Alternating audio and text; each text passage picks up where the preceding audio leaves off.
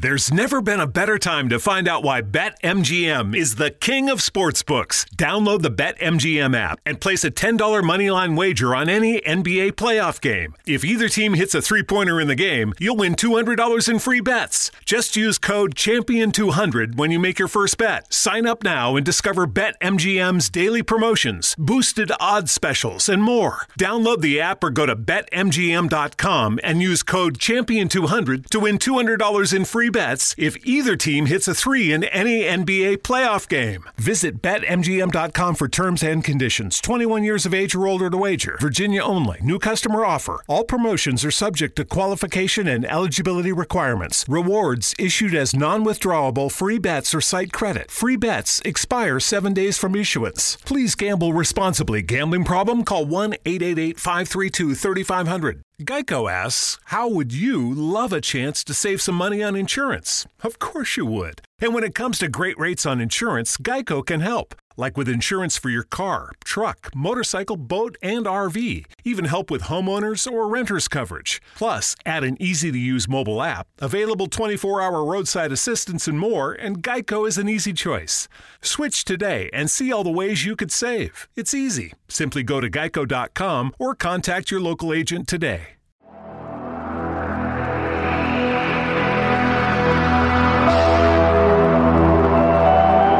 All right, okay, let's do this. Welcome back. So we just finished a live stream for Troubled Minds, and we got a busy night ahead of us because this is now the future. We have reached the future, and we've been talking about doing this for quite some time, which means that it's. I always say this, and this is true. I'm me, you're you, but together we're us. And we're about to see a perfect example of this as we're doing what we're calling, I don't know, it's kind of a working name in progress with possibly, I don't know, Troubled Minds and Friends. I don't know. Troubled Minds Roundtables, Troubled Minds, I don't know. It doesn't really matter what it's called. It's more about having another conversation. And that's what we're doing. We get more. We get Jay in the chat. We get more. Give us more. But so tonight, here's what we're doing. So we thought that we kind of don't do enough kind of pop culture stuff as it's hot in the zeitgeist. And I think Halloween time was perfect for this. We have a mini-series that just debuted on Netflix at the end of September. And, of course, it was geared perfectly for Halloween season and through October. And it's called Midnight Mass. All right, so we're going to get into that, and we're going to talk about that in just a moment here. But before we do that, we got some the us here. Like I said, I'm me, you're you, together we're us. Let's do some introductions. We're here with James, of course, of Salsido And if you don't know his podcast, please check it out. You guys know where to find him, of course, down in the links below. James, welcome to the show. You want to tell them where to find your show and tell everybody a little bit about yourself before we get going here? Thank you. Yeah, I've always been into the paranormal. Ever since having various experiences as a kid that continue up to this day. That's partly why I started the podcast. That you can find that at SalsidoParanormal.podbean.com. And that's where you can also find all my social media links and learn more and get all the episodes. And I cover just true ghost stories and paranormal stories and just various topics connected to all that. So, amen. Thank you for having me. Thanks for being here tonight. And, of course, we have the infamous, famous, I don't know how you want to call him. Everybody knows the Nightstocker, Derek from Massachusetts. Go Sox. Derek. Go Sox. Go Sox. What's up, buddy? Welcome to the show, man. So give everybody a little rundown about yourself as well. I know you don't have a podcast as of yet, but I'm going to keep twisting your arm. Maybe we'll get there one day. Maybe eventually. Maybe. So if you want to find some more of my stuff, I don't really have anything, but I got the Nightstocker Facebook page. Nightstocker spelled like shelf stalker. So for everyone who doesn't know, I work overnight at a supermarket, and I just like to listen and think about cool stuff. So all the time I'm just listening to shows like Troubled Minds and stuff, and thankfully he has an open line where I get to call in with my rambling nonsense and I don't know, chat with you guys. But any excuse to have more content. More, Mike. We got more tonight. Let's give us more. Give us more. Right on. And thank you both for being here. We have Rohan scheduled as well. I'm not sure if he's going to show because he's got a weird time.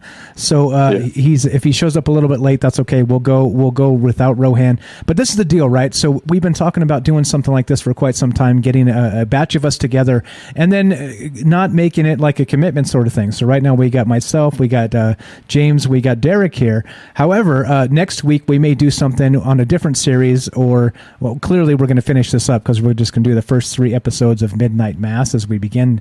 And there's 7 total, right? So it's like a Halloween series, only 7 total episodes, and it's a one-time thing. As far as I'm aware, of course, unless it succeeds hugely, then they'll make a season 2 because you've chased the money down. Right. But for now, it's a standalone season, and that's what we're talking about tonight. But so here's the thing, right? So you guys that end up calling in a lot and have some great takes on not just the things we talk about on Troubled Minds, but also sort of in like the pop culture vein and maybe some of these series. You're welcome. All of you guys are welcome to be on this additional thing. We're going to add this as an additional thing, and we'll have a recurring cast here. Again, Derek and James are welcome back anytime, but we want to mix you guys in as well, right? I know we have lots of folks that are interested and want to call in and be part of these conversations, so you're invited. Just either send me an email at troubledmindsradio@gmail. You have the phone number 702-957-1037. You can leave me a voicemail. You can reach me on Discord, troubledminds.org. Click the Discord link, and we'll set it up, and we'll get you on, and we'll talk about this stuff. And it could be all kinds of things, right? It could be like we were talking about Lord of the Rings a little bit earlier in that scene with Gandalf as he passed into time and space. That's a perfect little thing, just like the resurrection of Gandalf. We could probably talk for an hour about that. So those types of things, we'll be able to pick out certain things.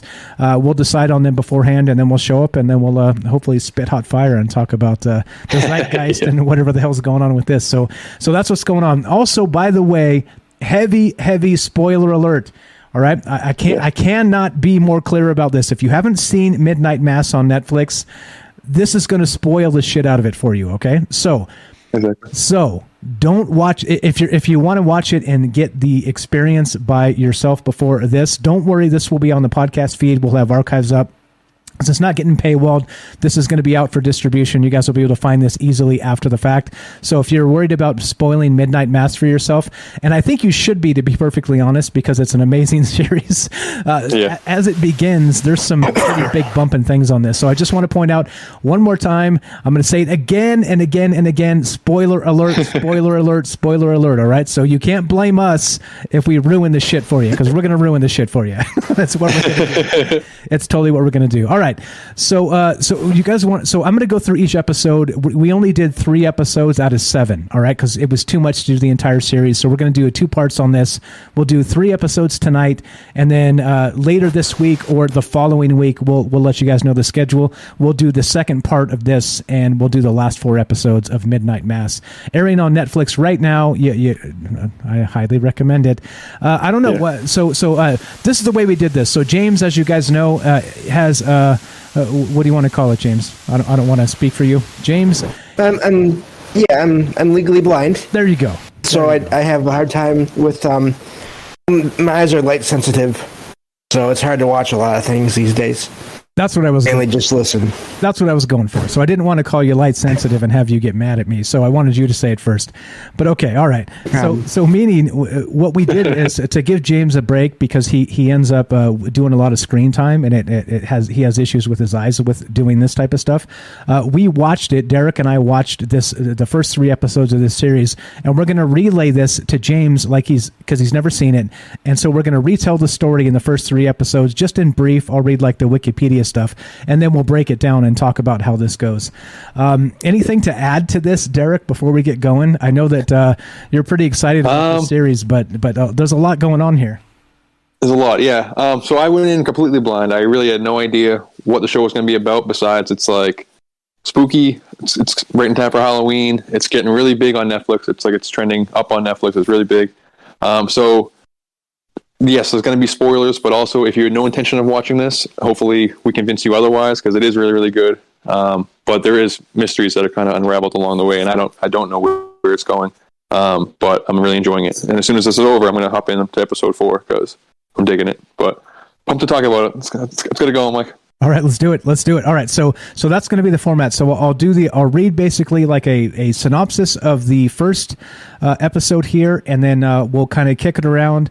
We'll go Derek first, then myself, and then we'll go back to James because he's basically learning about this on the fly. He's literally in the dark about this because he hasn't seen it, he hasn't read anything about it, he's avoided spoilers, and so here we go. Let's do it. Let's actually watch. Let's play the trailer first. Let's do this because nice. Yep. There is a trailer for this, and if you guys haven't seen this, we'll play it, and here we go. So, Netflix official trailer for Midnight Mass, which is airing on Netflix right now, and is a little bit Halloween scary. Your mic is hissing, James. Here we go. 3, 2, 1, official trailer, action. I walked across an empty land. I knew the pathway like the back of my hand. Welcome home, honey, where you belong. Is this the place we used to love? Is this the place that I've been dreaming of? I know you struggled with what happened. With what I did. Yes, with what you did. But help is here. A simple thing.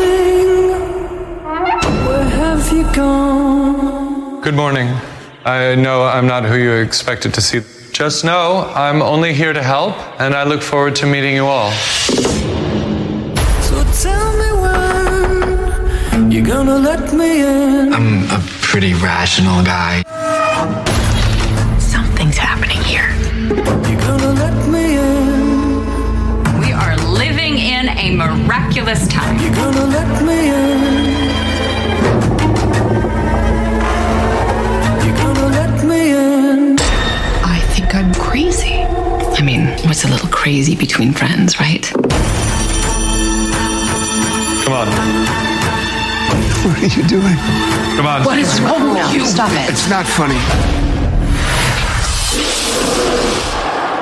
Have you ever been wild we talk about it somewhere only we know? Open your minds. This could be the end of everything. Open your heart. I want you to run. Somewhere only we know. I am so glad that you'll be with us for what comes next.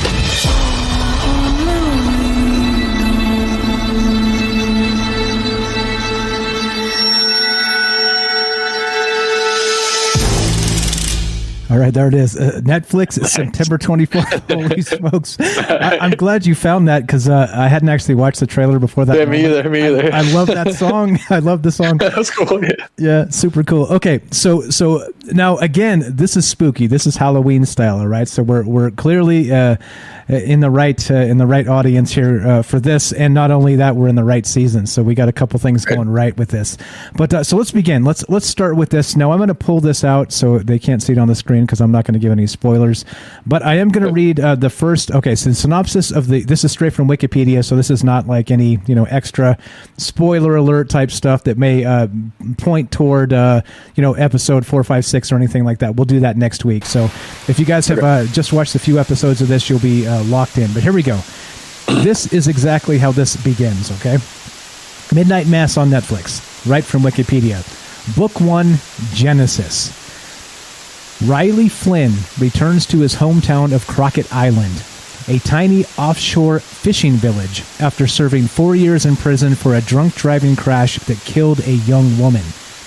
Having lost his faith during his incarceration, Riley struggles to reintegrate with the town's devout Catholic community, which includes his parents Annie and Ed, teenage brother Warren, childhood sweetheart Erin Green, who has returned to Crockett Island pregnant and is now working as a school teacher, zealous parishioner Bev Keane, and Father Paul Hill, a newcomer who is temporarily replacing the aging Monsignor Pruitt, whose whereabouts only Father Paul seems to know. The town is reeling economically after an oil spill that crippled its fishing industry. While out on a night to drink and smoke marijuana with his friends, Ooker, Ooker, and Allie, Warren spots strange movement in a remote island area populated by feral cats, which are later mauled by an unseen entity. The following night, Riley sees the figure of Monsignor Pruitt walking along the beach amidst a raging storm, but the figure soon vanishes. The next morning, hundreds of dead cats are discovered along the beach. A little trigger warning for James, you know. The cat lovers out there. Oh, the cat lovers. There it is. All right. So there's the first episode 1 synopsis here. And again, we're talking Midnight Mass on Netflix, episode 1, 2, and 3. We'll do a part 2 of this next week with episode 4, 5, 6, and 7. But okay, so you're, again, Derek, you came into this without any spoilers, any kind of preconceived notions other than you knew it would be spooky. What were your thoughts on this episode 1? How did you feel about it? And let's talk. All right, so I enjoyed it. My notes here are kind of in the order of like how they're kind of happening like while I'm watching the show. So, and when I watch stuff, I'm usually trying to predict where it's going to go. So I don't want to spoil anything, but this is not a spoiler because I don't know what's going to happen. But my first instinct when I'm watching the show is, how come all the oldest people look like they're wearing makeup, prosthetic makeup? I don't know if you jump out to that like with you. But like all the adults look like they're in kind of like, especially like the really, really old lady, looked like they were in some kind of makeup. And it was this weird uncanny valley. And that was like one of the first thoughts I had with the story. And I had no idea where the story was going to go. So I'm like, this is we're gonna touch back on this later. But I'm like, this is interesting.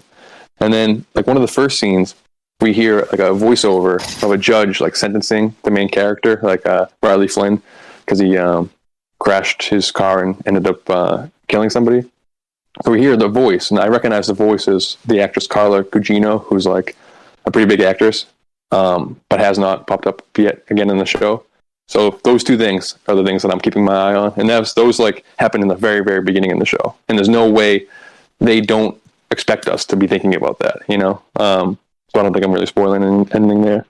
But also one of my first thoughts was that this all takes place on Crockett Island, that has like a population of 127 people. And it's about like how the economy of the island is kind of struggling, and the community went from like hundreds to like dozens, they're saying, because of this oil spill, and it really hurt all the jobs and stuff there.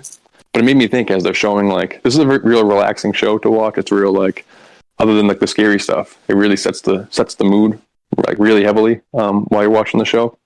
So I was wondering with you guys, would you ever want to live on an island like this? You know, is this the kind of life that you guys would be into? You know, it's creepy. Like if there is something scary on the island, you're trapped with it. But like if there's nothing paranormal on the island, it's a pretty cozy way to live, maybe, you know? What do you think?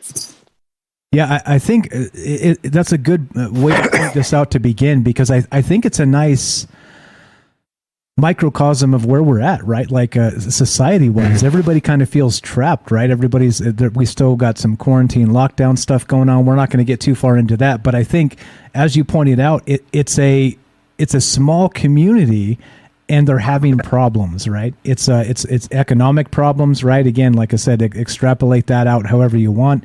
But then on top of that, we've got weird stuff happening. And we'll get to the weird stuff, of course, but it gives me that unnerving feeling. You guys ever been in like a really, really small town where you feel like, yeah, see, I have. And so, you know, where there's maybe less than 100 people that live in the town, right?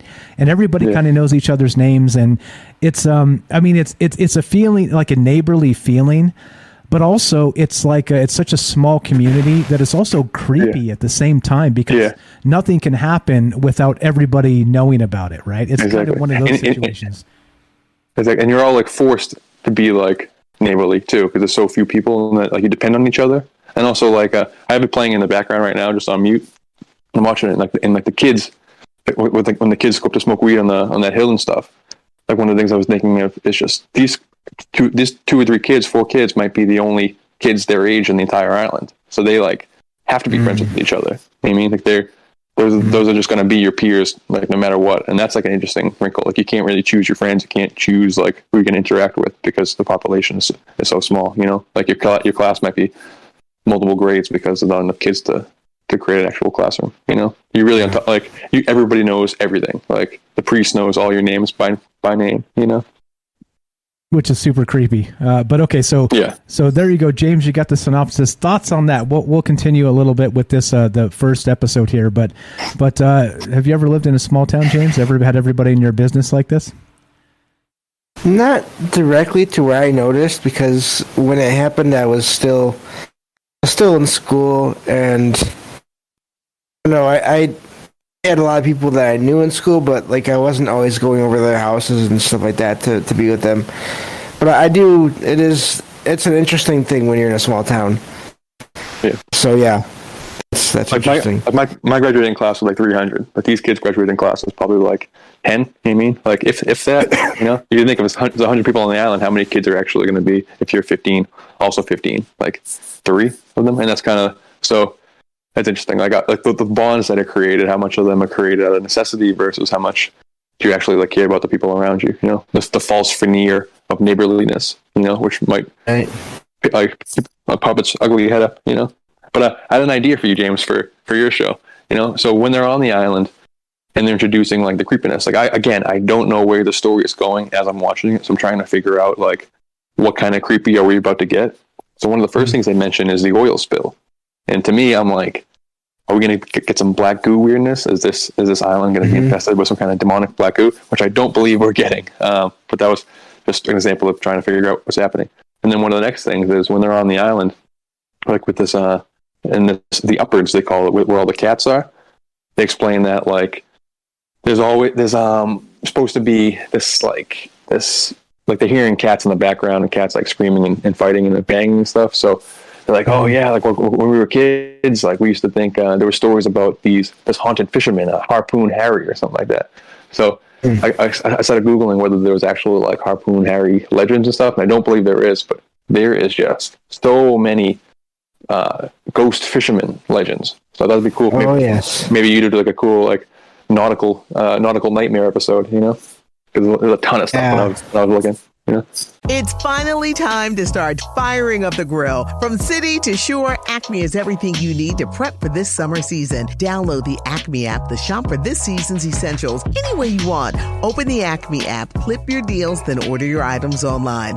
An experienced Acme associate will carefully select your groceries, bag your order, and bring it right to your car or deliver right to your door. Download the app or visit acmemarkets.com for program details.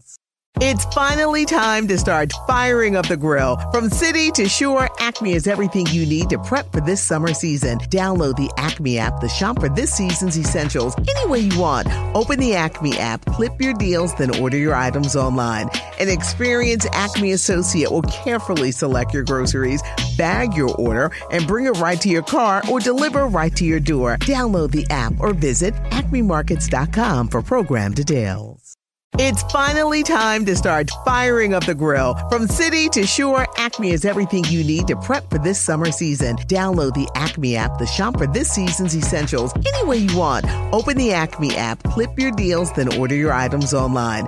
An experienced Acme associate will carefully select your groceries, bag your order, and bring it right to your car or deliver right to your door. Download the app or visit acmemarkets.com for program details.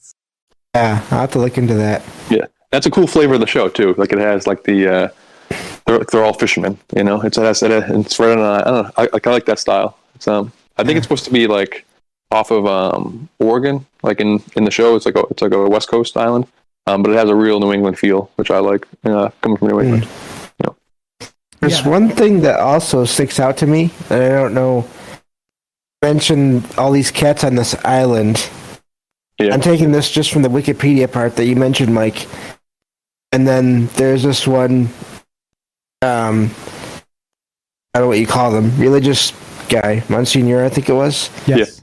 Pruitt. Is seen there. And then all the cats. See, that leads to me to something, but I don't want to spoil it. No, you don't know, because at this point, if we don't know, no spoilers. We don't know. That's all you know. So if you want to take a stab at it, what's your idea there? Okay, so again, just to recap, Riley Flynn sees this Monsignor Pruitt walking along the beach amidst a raging storm, but the figure soon vanishes. He actually goes out into the storm and chases him, trying to call his name. Yeah, and but Monsignor Pruitt is not supposed to. He's not on the island. Monsignor Pruitt has been the whole town pitched in to send him to the Holy Land. So he's in Jerusalem, supposed to be, as like an 80-year-old old man. So nobody thinks he's on the island, and then they're all hunkering down for this hurricane. And then the main character Riley, he sees what he was an altar boy for Monsignor when he was a kid. So he thinks he sees Monsignor based on his like trench coat and hat that he always wore, walking on the beach in the middle of this monsoon happening. So he goes out to chase him, thinking like, assuming it was him. There's 100 people on the island. He's this guy. He knows this guy as wearing that outfit, but he's not supposed to be on the island. A, B, he's this old man. So the mystery begins. The thing I was thinking of is something supernatural could have killed those cats. Oh, for sure. Yeah. I don't know if it was something to do with this guy, if he was messed up somehow. For sure. I mean, was the one that did it, or if it's something else and he was there to look for it. Yeah. Those are the two options as I see them. Yeah. Yeah, exactly. So when we see all the cats on the island, this is like the end of the episode, but when we see all the dead cats on the island, they all have like gashes on their necks and stuff. So, and as the audience, we don't know what they are, and then we meet the town mayor, who's like a real chatterbox. He's real talky, and he starts saying that the island has always had like weird stuff happen to him. Back in like 2002, like hundreds of starlings fell out of the sky, and then later on, like a pod of dolphins, like over a dozen dolphins, like died with like big gashes in their necks. So when we talk about episode 3. We do have a little bit of information on like, I don't know if you want to spoil it now. Like we do have a little information on what possibly killed these cats, but let's not. Let's do it in linear fashion. Yeah. Okay. But keep in mind that when we find out what killed these specific cats, we also know starlings and dolphins died, and I'm wondering as an audience member, what is what's going on here? What's this timetable happening? What's out there killing stuff? Why is all this dead stuff happening on this island, washing up on this island? We don't know. The starlings, those are birds, right? Yeah. So okay, like a whole flock, like hundreds of birds just fell out of the sky, which happens in real life. These are these things that like have been happening the last few years. Anyone who goes out to go to strangesounds.com and you'll find they keep track of all these things that are happening, and it literally seems like once a week some part of the world, either a bunch of whales beaching themselves, a whole pack of birds are falling out of the sky, fish are watching up on shore, like all kinds of stuff. It seems to be. So I'm going. So I hear that and I'm going and thinking, is there some kind of portal stuff happening? Is this a nexus point of some kind of paranormal activity? Like what's going on? Like I don't know. We don't know yet. Either some kind of energy or some kind of predator. Yeah, some kind of energy. I would say would have to be it. That was my guess going in, but we'll see. We'll see. So this is right. So, and not only the crazy thing about this is it's not, it'd be one thing. So it's after a huge storm, they battened down the hatches. They were putting up boards up on windows, type of thing. Everybody was freaking out just a little bit, because kind of in these coastal areas, they don't freak out too much about storms because they're used to this type of thing. So it didn't seem to be that big a deal. As we said, Riley Flynn ran out into the storm because he thought he saw Monsignor Pruitt. Right. So if he runs out into the storm, it's not that big a deal, right? It's a storm. Everybody stays in, that type of thing. But it wasn't a cat or a dozen cats. It was hundreds of cats on the beach. Yeah. Right. So definitely something at play here. So, okay. So I think anything else, Derek, with episode 1 before we move into episode 2 here? Nothing much really. I'm looking at my notes right now. Seeing the Catholic Mass was interesting to me, as I grew up Catholic, so there was like a lot of nostalgia elements, but also like the creepy elements. But we'll get more into that as there's more Mass coming. But Yeah, I think that's pretty much it. Actually, before we go into episode 2 here, so you and I talked real quick before we started, and you said I noted the soundtrack. Let's talk about that real quick. I think it's an important part of this because it's not just like my Mrs. Strange and I were watching this, my wife and I, and we were like, "What is this song?" It feels like we should know who this is. It feels familiar, but it also feels not at the same time. And so we're watching this, and it's like the soundtrack at this point is a big part of what's going on because they'll have cut sequences, and they'll have like an actual song playing in the background instead of dialogue.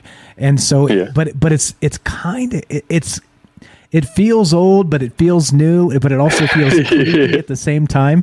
And I didn't know what it was. I didn't look it up because I kind of don't want to know if it was originals or if it was something else. But you pointed out you noticed who it was.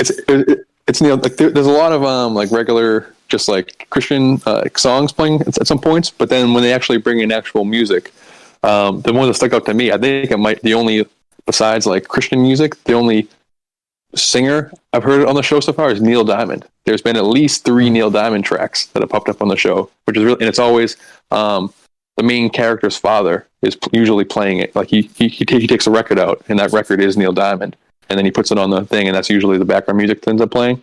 And it's like they're like kind of jams. I'm digging it. Like earlier today, I was playing some Neil Diamond just because of this, like from the show.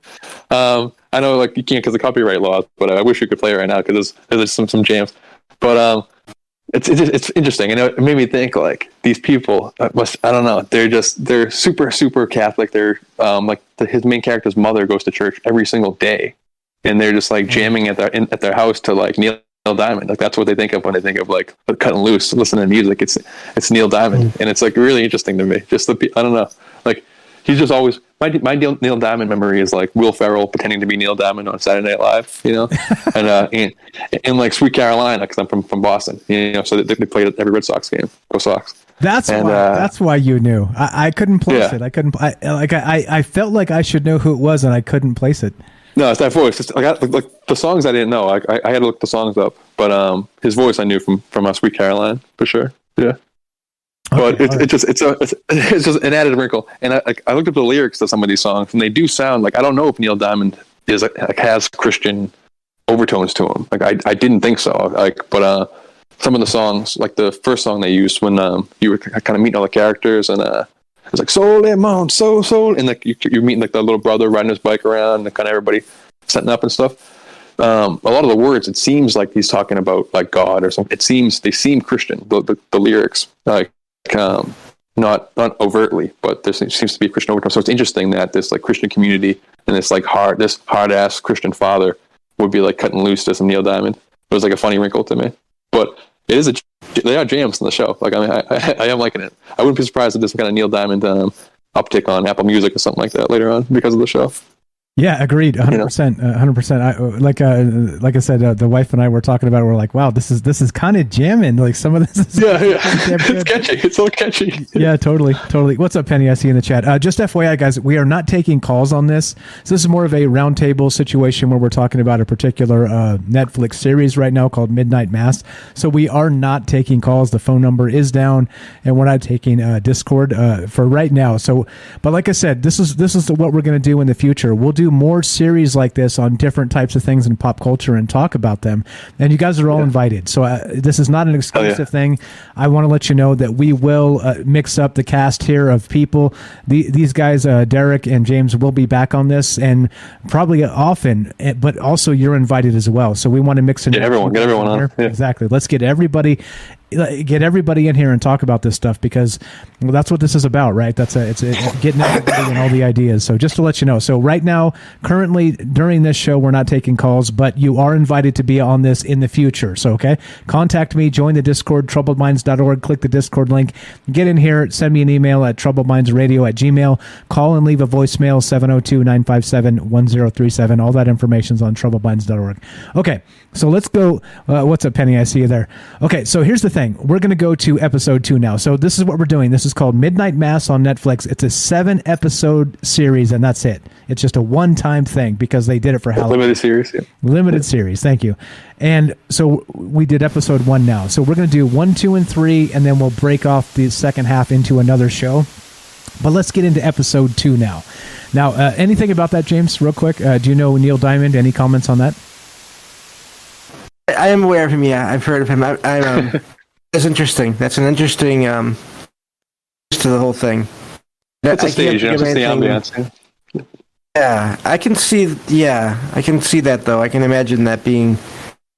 I don't know. That's interesting. That's all I can say about that for sure. Yeah. Okay. I just wanted to give you a crack unless you're like, OMG, Neil Diamond is my all-time favorite. I don't know. All right. That's cool if it's not. Just checking. I didn't want to cut that off if you were about to be like, Neil Diamond is my jam. All right. Here we go. So real quick, just to track it. I'm watching the show in the background. So just to track it, we're following the main character who just got out of jail and coming back on the island. He accidentally he was a drunk driver and he killed he killed a girl. I think on the mainland. I don't think she was on the island. So we're following him, his parents who are super devout Christian like everybody is on the island. There's a sheriff who is Muslim. We meet him in the first episode, who seems to be like one of the heroes of the show. And then like the main like antagonist so far seems to be Bev Keane, the Christian, like the nun-ish lady or whatever, like who works for the church. She's like a real like, I don't know, hard ass. She's a real like, for lack of a better word, she's just a bitch. I don't know what else to say about. Yeah, full of spit and vinegar for sure. Yeah. But yeah, that's basically it. So, and obviously more characters. Like we know like most of the island at this point, but the ones we're really following is that main character Riley and his family, and then the sheriff and his family, and then this main lady, the priest, and this one fuck up guy. We'll get to more in the next episode. Okay, but so go ahead, Mike. There we go. Book 2. Yeah. So this is episode 2 now of Midnight Mass. Like I said, we're going to do episode 1, 2, and 3 tonight. We're just kind of going through it, talking about it. And what are your thoughts on this? Like, I want comments in the chat, and of course, comments on when we're done. What are your thoughts? Did you like it? Did the first 3 episodes creep you out? Was it?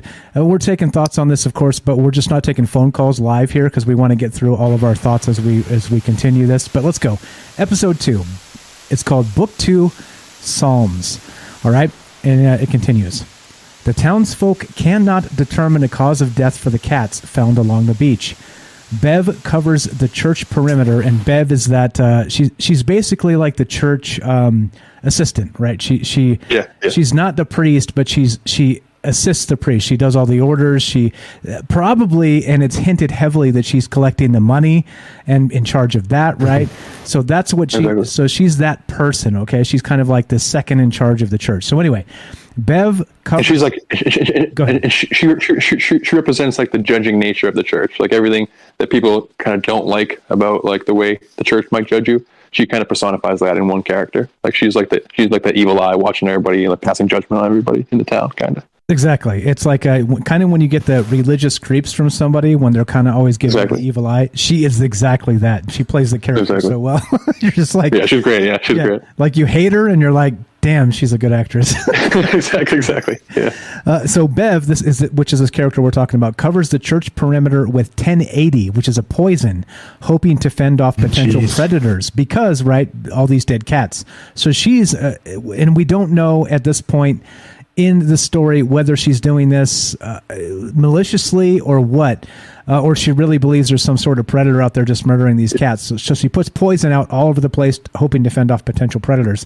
Like during that scene, like she says that, but like there's a creepy vibe that is given to us. We don't know why, like the vibe is like that, but she explains what she's about to do. Like it seems normal, but for some reason we're like, is that really what she's doing? Exactly. Yeah, and is that normal? Is that normal? Yeah, exactly. Exactly. So Father Paul learns that. So Father Paul is the new pastor who's coming to replace the old Monsignor Pruitt. Okay. So Father Paul learns that Lisa Scarborough, the Crockett Mayor's daughter who uses a wheelchair, was paralyzed after being accidentally shot by town drunk Joe Colley. During the island's annual Ash Wednesday potluck festival, Joe's dog suddenly dies. after eating food off the ground. Joe suspects Bev, whom he personally despises, for extracting church donations from the townsfolk after convincing them to accept a settlement with the oil company that poisoned the bay's waters, knowing it would benefit the church. Erin witnesses a mysterious creature stalking through her property, which we'll get to. It just starts to get hot up in here. Yeah, exactly. Yeah. Riley attends a one-on-one AA meeting. So Riley, again, is out of prison, and as part of his probation, he has to attend a weekly meeting for Alcoholics Anonymous. And what he was doing, since they're on an island, he was going to the mainland to do this. But the new father, his name is again Father Paul, who replaced Monsignor Pruitt. He actually offers Riley to institute his own AA clinic just for himself. So he'd save him a trip to the island and get to know, just as kind of like a reaching out to him to say, hey, look, like we can do this here. You don't have to spend all this time going to the island or to the mainland, I'm sorry, et cetera, so on. So they begin this one-on-one AA meeting. So he attends this one-on-one AA meeting with Father Paul, where he expresses his contempt for the doctrine of theodicy. What is that called? I don't know what this is. What is this word? Theodicy means vindication of God. Okay. I didn't remember. Okay, so owing to his guilt over the fatal car accident. During so they're doing their one-on-one AA meeting. It's a little funny. So the scenes where they do that is super funny because they sit down and they're talking and they're like, okay, so here we are. What do we do now? It's like just two. They're good though. It's good. Like they're really well acted. Agreed. The actors are good, and that father's creepy, isn't he? Father Paul. Yeah, Father Paul's but creepy. like also like not like in some parts like he has like a real soft spoken way about him, but also you like him too. You're supposed to like him. The town likes him, and they're like. He's doing good stuff so far in the first like a couple episodes. Like you realize, I mean, his face is on the poster for the show, so like you're assuming there's gonna be something dark about this guy. But everything so far that we see, that we're like to believe is like something creepy about this guy, but he seems nice enough, like so we don't know what the deal is. But he also like when we first meet him, he's like dragging this trunk into his apartment, like it's like the church gives him like a house or whatever on the island. Yep. So he's dragging this trunk in, and he like hits the top of the trunk. Doom, doom. It's this big trunk that you put a body in. And he hits the top. Doom, doom. And then he hears in the trunk, doom, doom, like something knocks back, and we don't know what it is yet. And that's like one of the first. That's one of the first mysteries of the show that we get. So we know something is off with this guy, but we don't know what his role really is. But like again, I gotta say, like I grew up Catholic, and I know this is like a scary show and stuff. And like I haven't been to church in a long time, and like we did as a kid, you used to go every Sunday. So there's just these weird touches that they put in it, like the way they sing in church, how everybody's just such a terrible singer, and it's like this weird like when he's like going up the aisle, but like the way like the priest sings and stuff, and like it's just so shitty, like and it's true, it's a real thing, like it's like these songs are made to just make a sound like a person sound as bad a singer as you possibly could sound, and just little touches like that. But also with that being said, as the show's going on in the first 3 episodes, like it does like I've never been as moved to like go back to church as I have when I was watching the show. Like there is a lot of elements that like make you be like, hey, it's like maybe the church isn't all bad, in the middle of this horror show, which is an interesting. Like they made work to make it seem like they want to make you understand why people join the faith or support the faith, while also showing all the things that creep everybody out about it, and like make it like Catholicism is arguably, I say this as a lapsed Catholic, is arguably the creepiest religion in the game.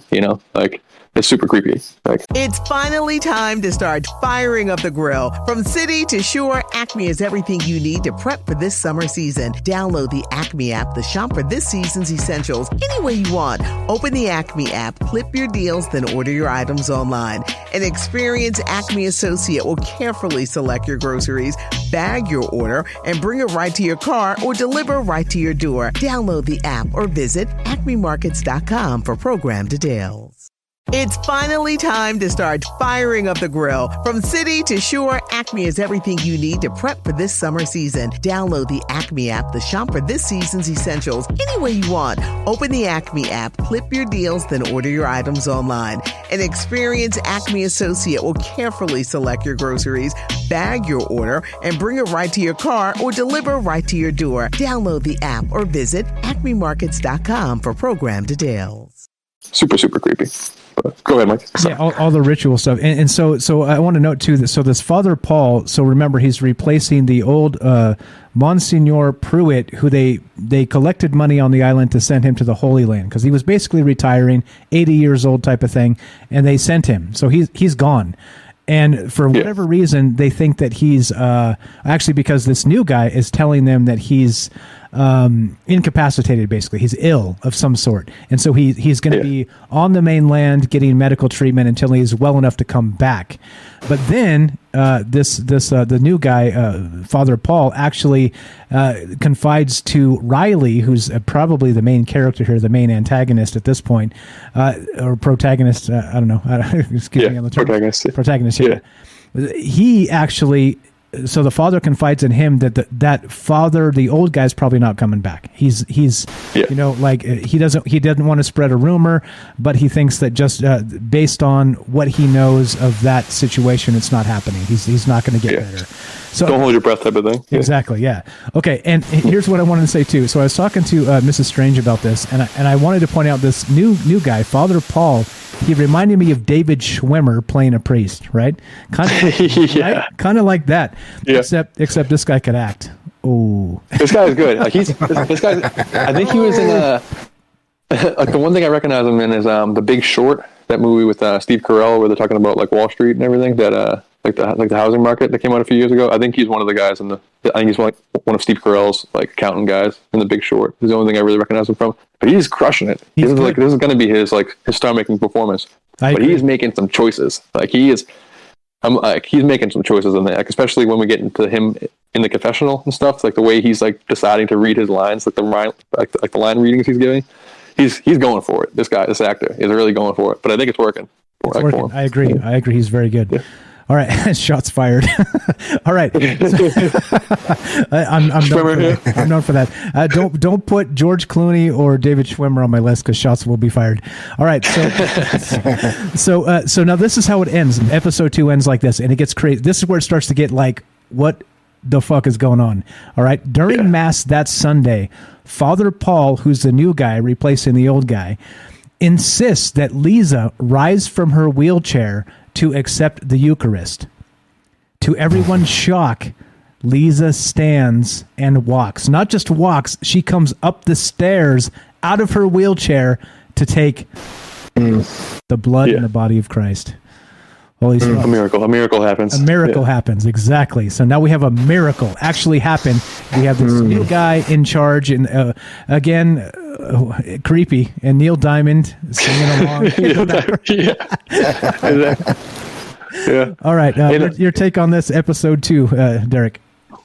I mean, we get a lot here. Like the main character is the skeptic. Like he was an altar boy when he was younger, but coming back from jail, he has a speech in this. I think it's in this one where he tells his he has like a main love interest, I guess, like his childhood sweetheart, like whatever, is also back on the island, and she's like pregnant, which is another mysterious wrinkle to put. Like there's a baby, like a mysterious baby, that might play a role later in the show, I'm guessing.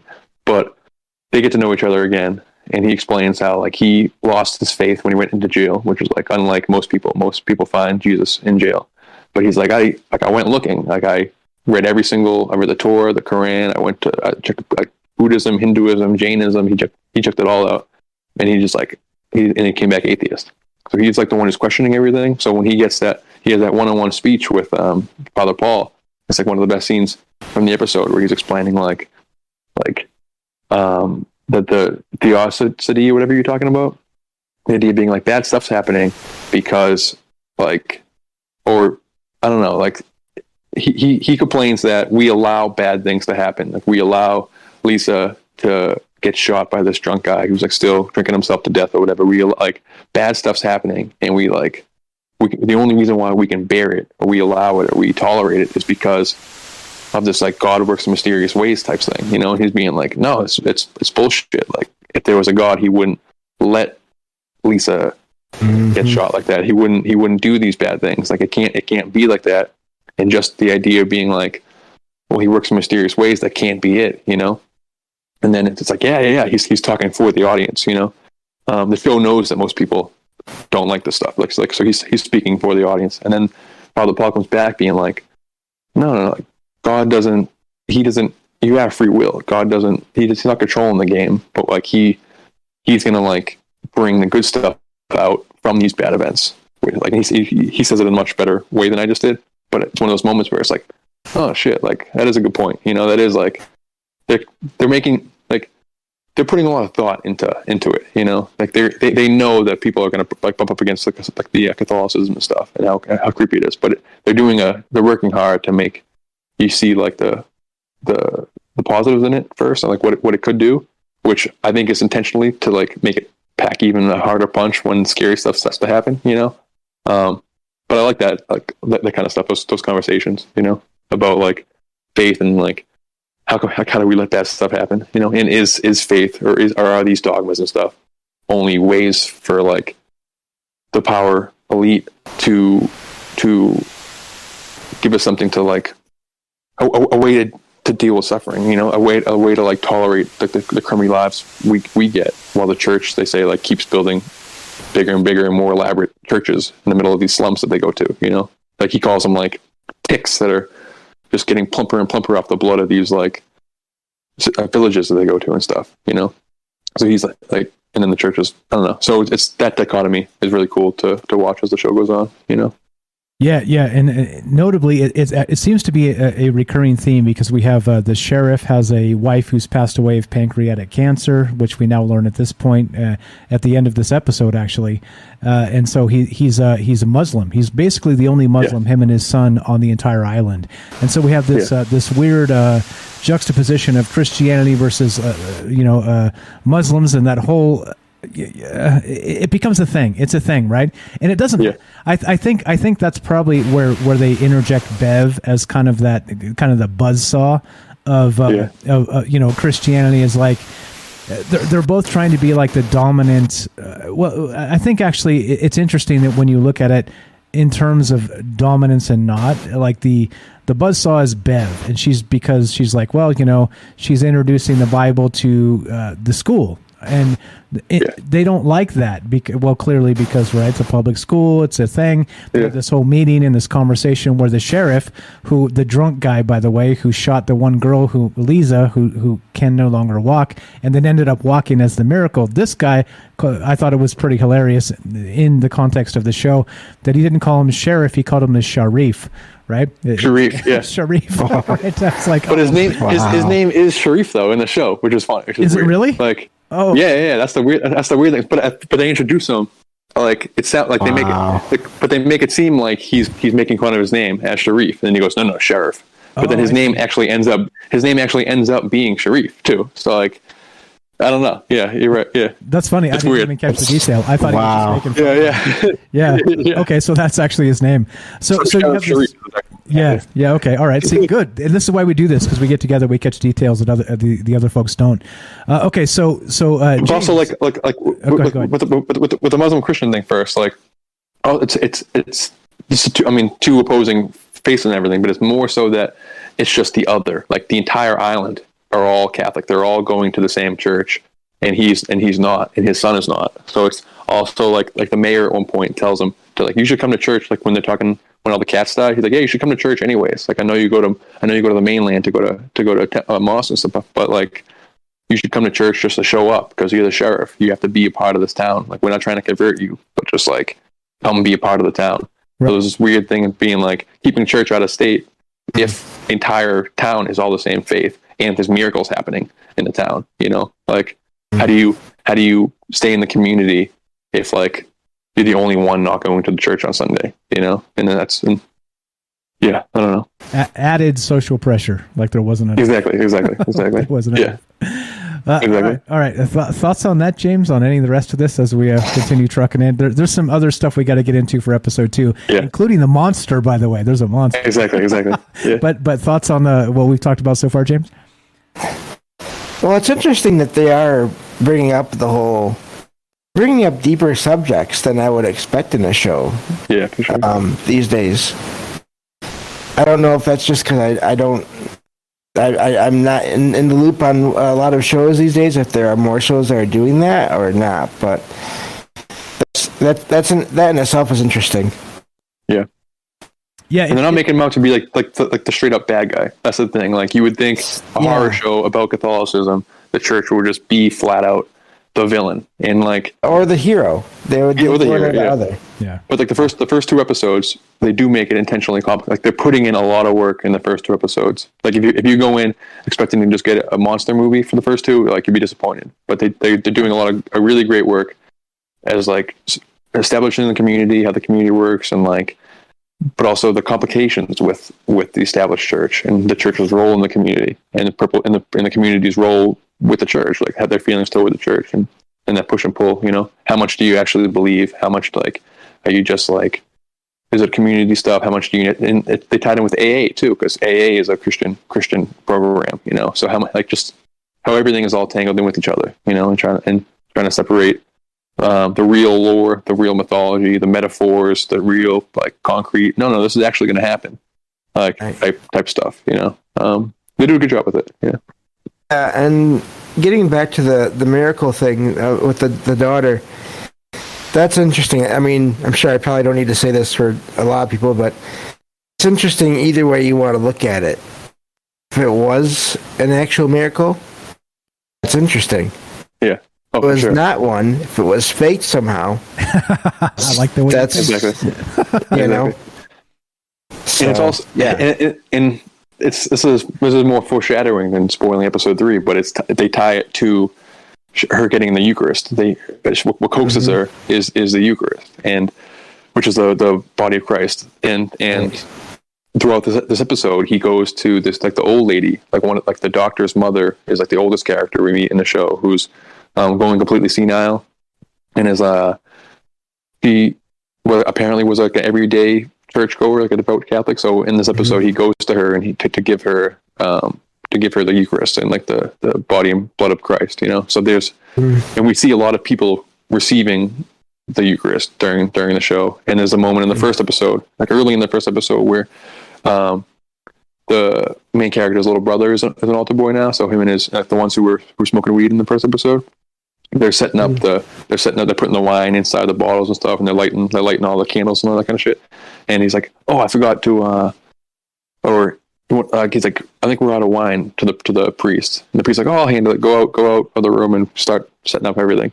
So when they leave, and one of the kids is like, "Oh shit, I forgot this." So he goes back in the room and he sees the father fill up the rest of the wine with his flask, and it's a moment of what's he putting in the thing, or what's going on. It's just a real creepy moment, but we're not sure what to make of it. But so far in the first 2 episodes, that there was a tie between weirdness with receiving the communion, and that's will definitely tie in later. Yeah, and the crazy part, right, is it's one of those moments where it seems a little out of place, right? So it's he's supposed to be filling it from some other source of wine, right? You expect they have a stock or something, but they didn't. It's almost like it was removed. The altar boys were like, it was around here somewhere and I can't find it, right? And then they leave, and then when they come back, he's filling it from his flask. So it's that whole thing is a weird little mix of, wait, what just happened, And so the dude comes back in, and the again, Father Paul is the guy's name who's taken the place. He's the young guy now, taking the place of Monsignor Pruitt, who's retired and gone away. He's sick on the mainland. Now they come back in, and he's pouring it from his flask, and it seems weird. It seems weird, but then it doesn't, because the pastor, Father Paul, plays it off unbelievably well. Because the guy came back in looking for a lighter. He was supposed to light that thing he's dragging out. I don't know. I'm not Catholic, so forgive me for not knowing the details. He was supposed to light the thing with a lighter before he took it out. Right? It's I don't know what ceremonial torch. I don't know what this is. But he was supposed to light it, so he went back in to get the lighter, and he's like, where's the lighter? And he sees him pouring from his flask into the wine, into the the ceremonial wine, and the priest is like, oh yeah, here, he grabs the lighter, just tosses it to him. Go ahead, go get him, please, right? Yeah, played it off really well. So it makes us wonder, like, what's going on with that? Is he stealing wine? So now he's just putting the wine back? Is he just a booze hound? So he has wine on his flask all the time? Is he like spiking the wine with something? Is he putting something foreign into the wine? Like, we don't know what the deal is. Like, we have theories. We'll get into theories after we explain episode 3. Like, I have a theory on what he's putting into the wine.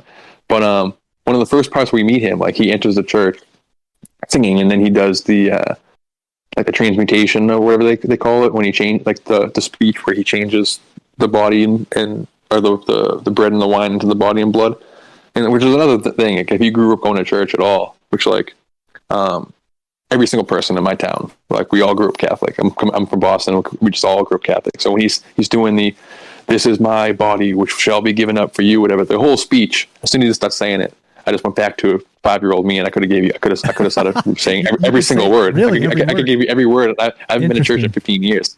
It's one of those things that just sticks in your head. But it's just a big ceremony, and what they're really showing is all the ceremonial, ritualistic aspects of the mass.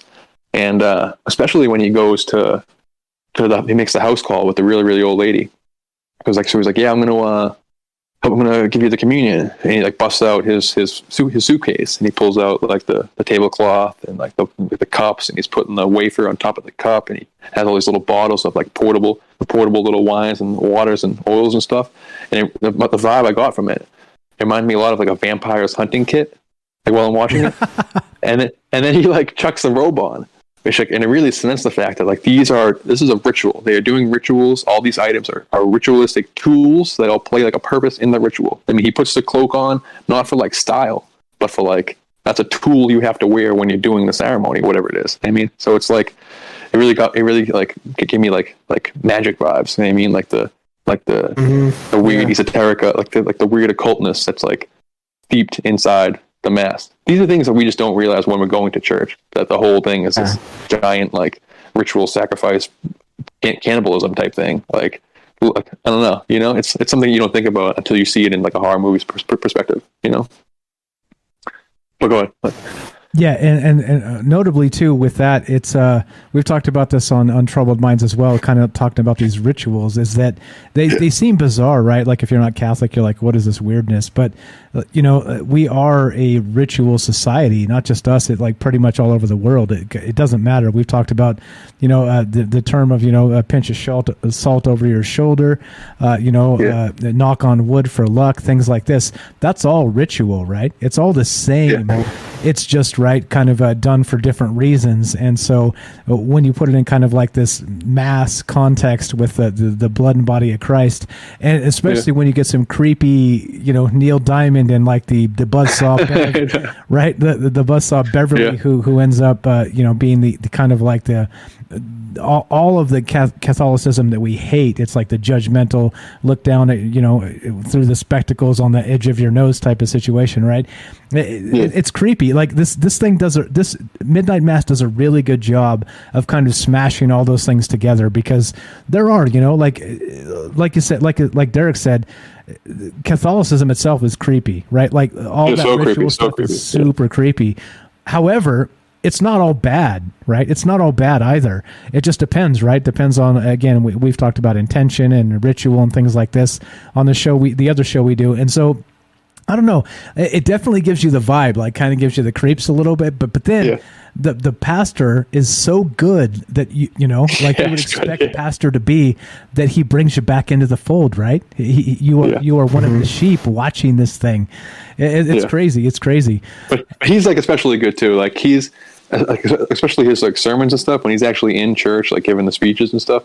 That's not a Catholic mass. Like that's as close to like that's like Baptist almost. He's like really he's like a lot. He's really putting a lot of emphasis in it. He's like talking like Martin Luther King almost, that's not a Catholic mass. That's like a Catholic mass is extremely boring. It's like it's very, very, very, very boring. It's all everything he's saying was what you get in a Catholic mass, but you just get this old guy the reason why I memorize all this stuff is because the state of that's in your head. Everyone's half asleep. You're in this weird. It puts you in this weird trance. It's a trance, isn't it? It's a trance. This guy, this guy's like giving. He's really like.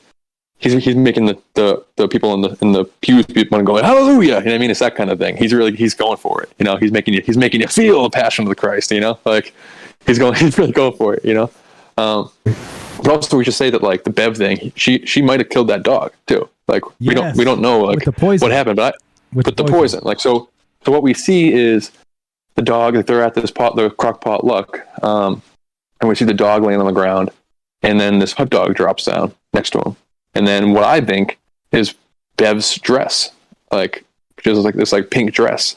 We see like the bottom of it, and then I'm like 90% sure that's what she was wearing.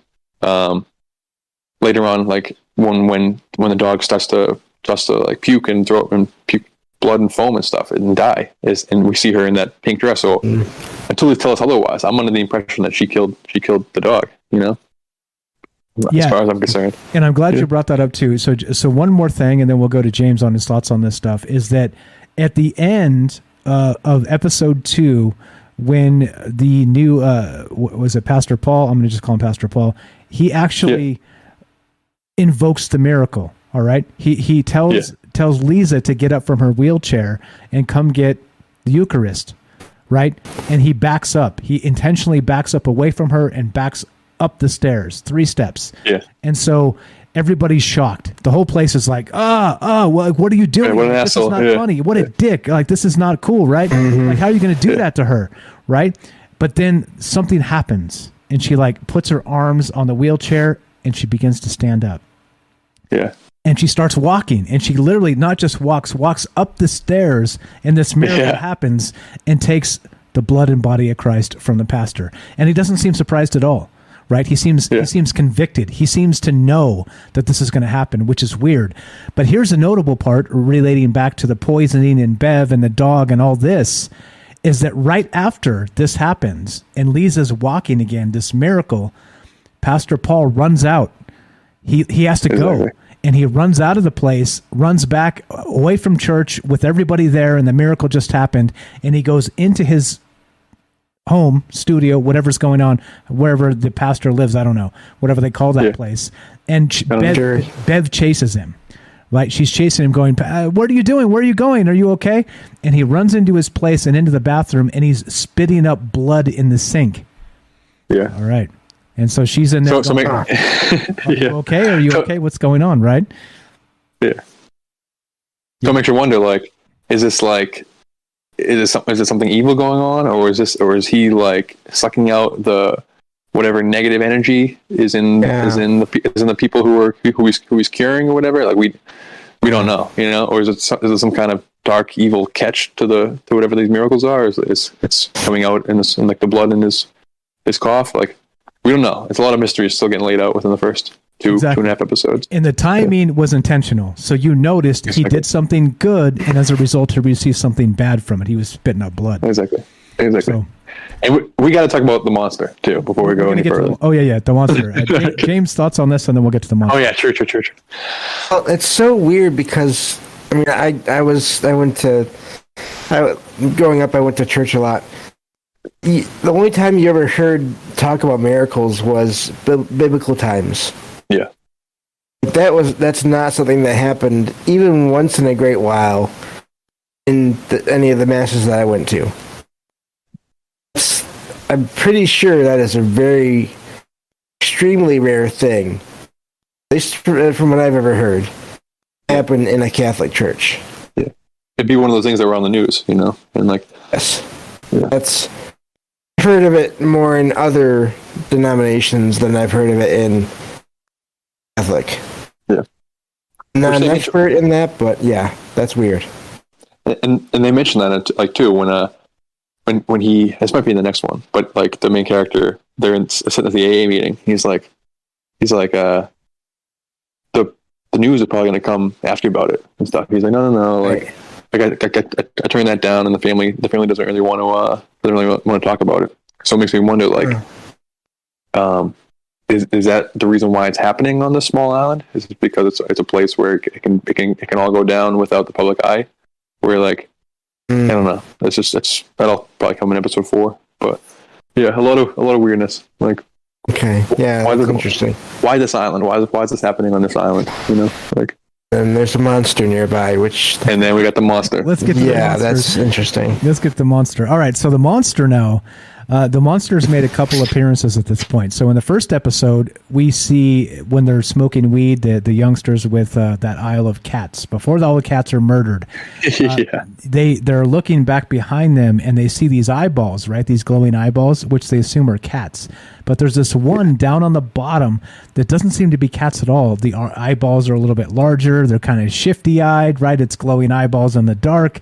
And they're like, yeah, whatever. It's just the cats, right? And so they're just smoking weed, hanging out, having a good time. But then one of them turns and looks over his shoulder again. And those eyeballs from the cat apparently are now like 10 feet high, peering over the bushes, over like literally 10 foot of shrubs. Eyeballs up above, and he freaks out. He's like, "Oh shit!" Right? Like, "Oh shit!" Yeah. Like, what's going on? And everybody's like, "What the hell?" And he's like, "Oh, nothing. I must have been seeing something." Right? And so everybody chills out. They're like, "Oh, it's just the cats. Chill out." Right? And so that's the weirdness of this. So that was episode 1. Now more things happen. Right? Go ahead. Go ahead, Derek. There's more to this with the monster.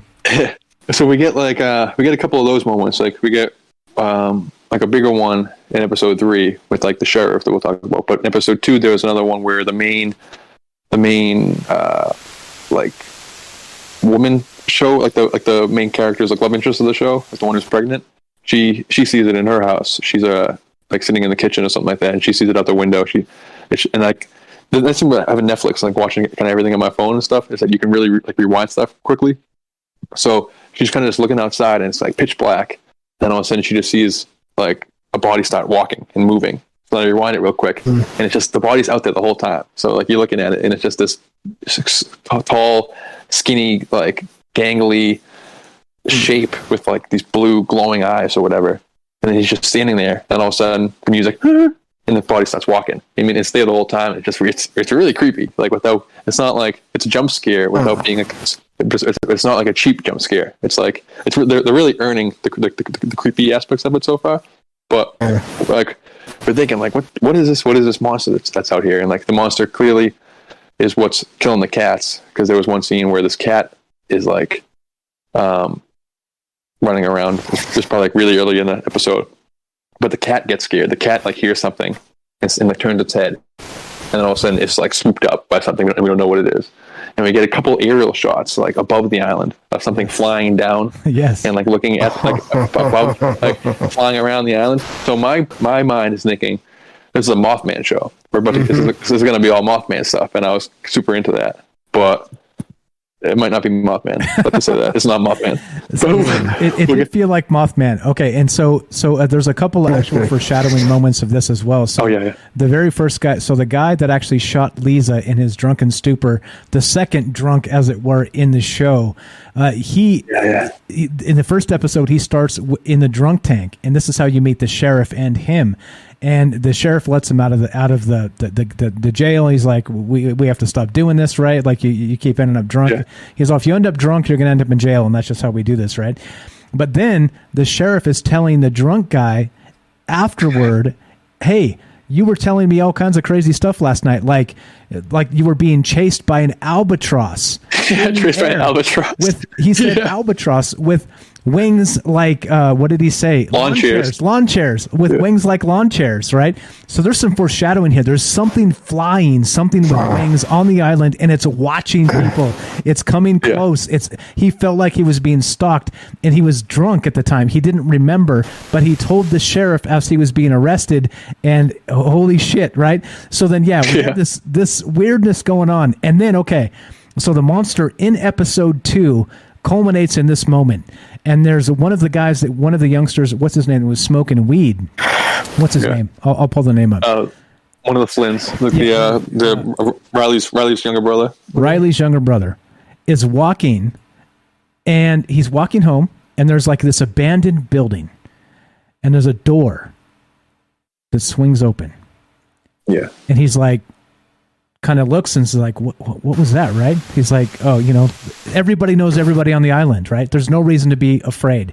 but it's an abandoned house. So, he's got reasons to believe that his friends are messing with him or something, right?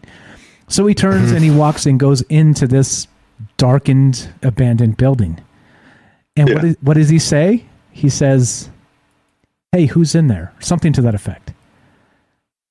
And it repeats, it echoes. Yeah, his voice comes back to him in his exact voice, saying the exact words to him. He's like, "Hey, who's in there?" And it says, "Hey, who's in there?" Hey, who's in there? Yeah. Yeah, something like that, right back to him, right? And it's a little distorted, but almost the same. Like it was like his voice, but like it was like a recording of his voice, like a little distortion almost. Like it sounded just like him, like something demonic imitating his voice. Yeah. Exactly. Oh boy! And he's like, "What's going on?" Right? So he steps further into this darkened, abandoned house, and he notices back in the left-hand corner, there's something standing there, and it's got those glowing eyes, just like the cat's, right? It's got those glowing eyes from previously, but it's tall. This thing is maybe like, I don't know, 6, 7, 8 foot tall. It's huge. It's skinny and it's huge. And he's like, what's he say? He says something again. I can't remember the second line, but he repeats something like, "Hey, like, what are you doing back there?" Right? But then it repeats again. His voice like an echo. "What are you doing back there?" Right? Like I don't know the exact line, but it repeats exactly in his own voice back to him. And that's when he starts to go, "Oh shit." And he starts backing up. And it stands up. It stands up too. It was like laying on the ground first, like crawling, and then it stands up to be like, "Oh shit, this thing is huge." Yeah, exactly. Yeah. So then, of course, this is the moment where shit gets real, because he starts to realize this is not a joke. This is something. He starts backing up to go back toward the door and back out of there. And what happens? Yeah. What happens? Gets snatched up. He gets eaten or something. He gets eaten. Whatever is going on, you don't get to see it, but this and the door shuts. Comes at him, gets him, and the door shuts. Exactly. Yeah. Oh boy. This is the building where like whatever was flying over the town. This is like where we think it landed on. Like the camera. It's like some kind of drone shot flying all over the town, going like lower and lower, and then like we think lands on this building, and that's the building that he walks by.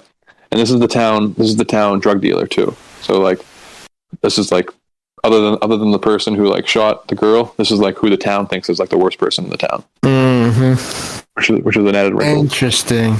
Yeah. There you go. All right. So anything on the monster, James, before we move to episode 3? I think that's probably all we need to know about the monster until we actually find out what the monster is. Yeah, until we know what it is. Exactly. Yeah. It's a bad something getting people that are thought to be bad may be bad people. Yeah. That's what it comes down to, which is interesting. Yeah. Because then does that mean this creature doesn't think of itself as bad? Oh, interesting. Maybe. Yeah. Maybe. Yeah. I don't mean to brag here, but I've been reading and listening and writing stuff now for a while. So yeah. Not your first rodeo. Yeah. No. For sure. Not that I'm bragging. Not that I catch everything, but no, you're picking up on it. So and that's what we know at this point. So as we end episode 2 again, so the miracle happens. All right, and again the pastor runs out. Pastor Paul runs out. He's puking blood up. Bev follows him into his home, and she's like, "What's going on? You okay?" And it kind of ends like that. That's how episode 2 ends.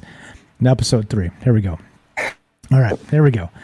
Crockett Island begins experiencing a religious revival after Lisa's sudden recovery, which the residents believe was a miracle.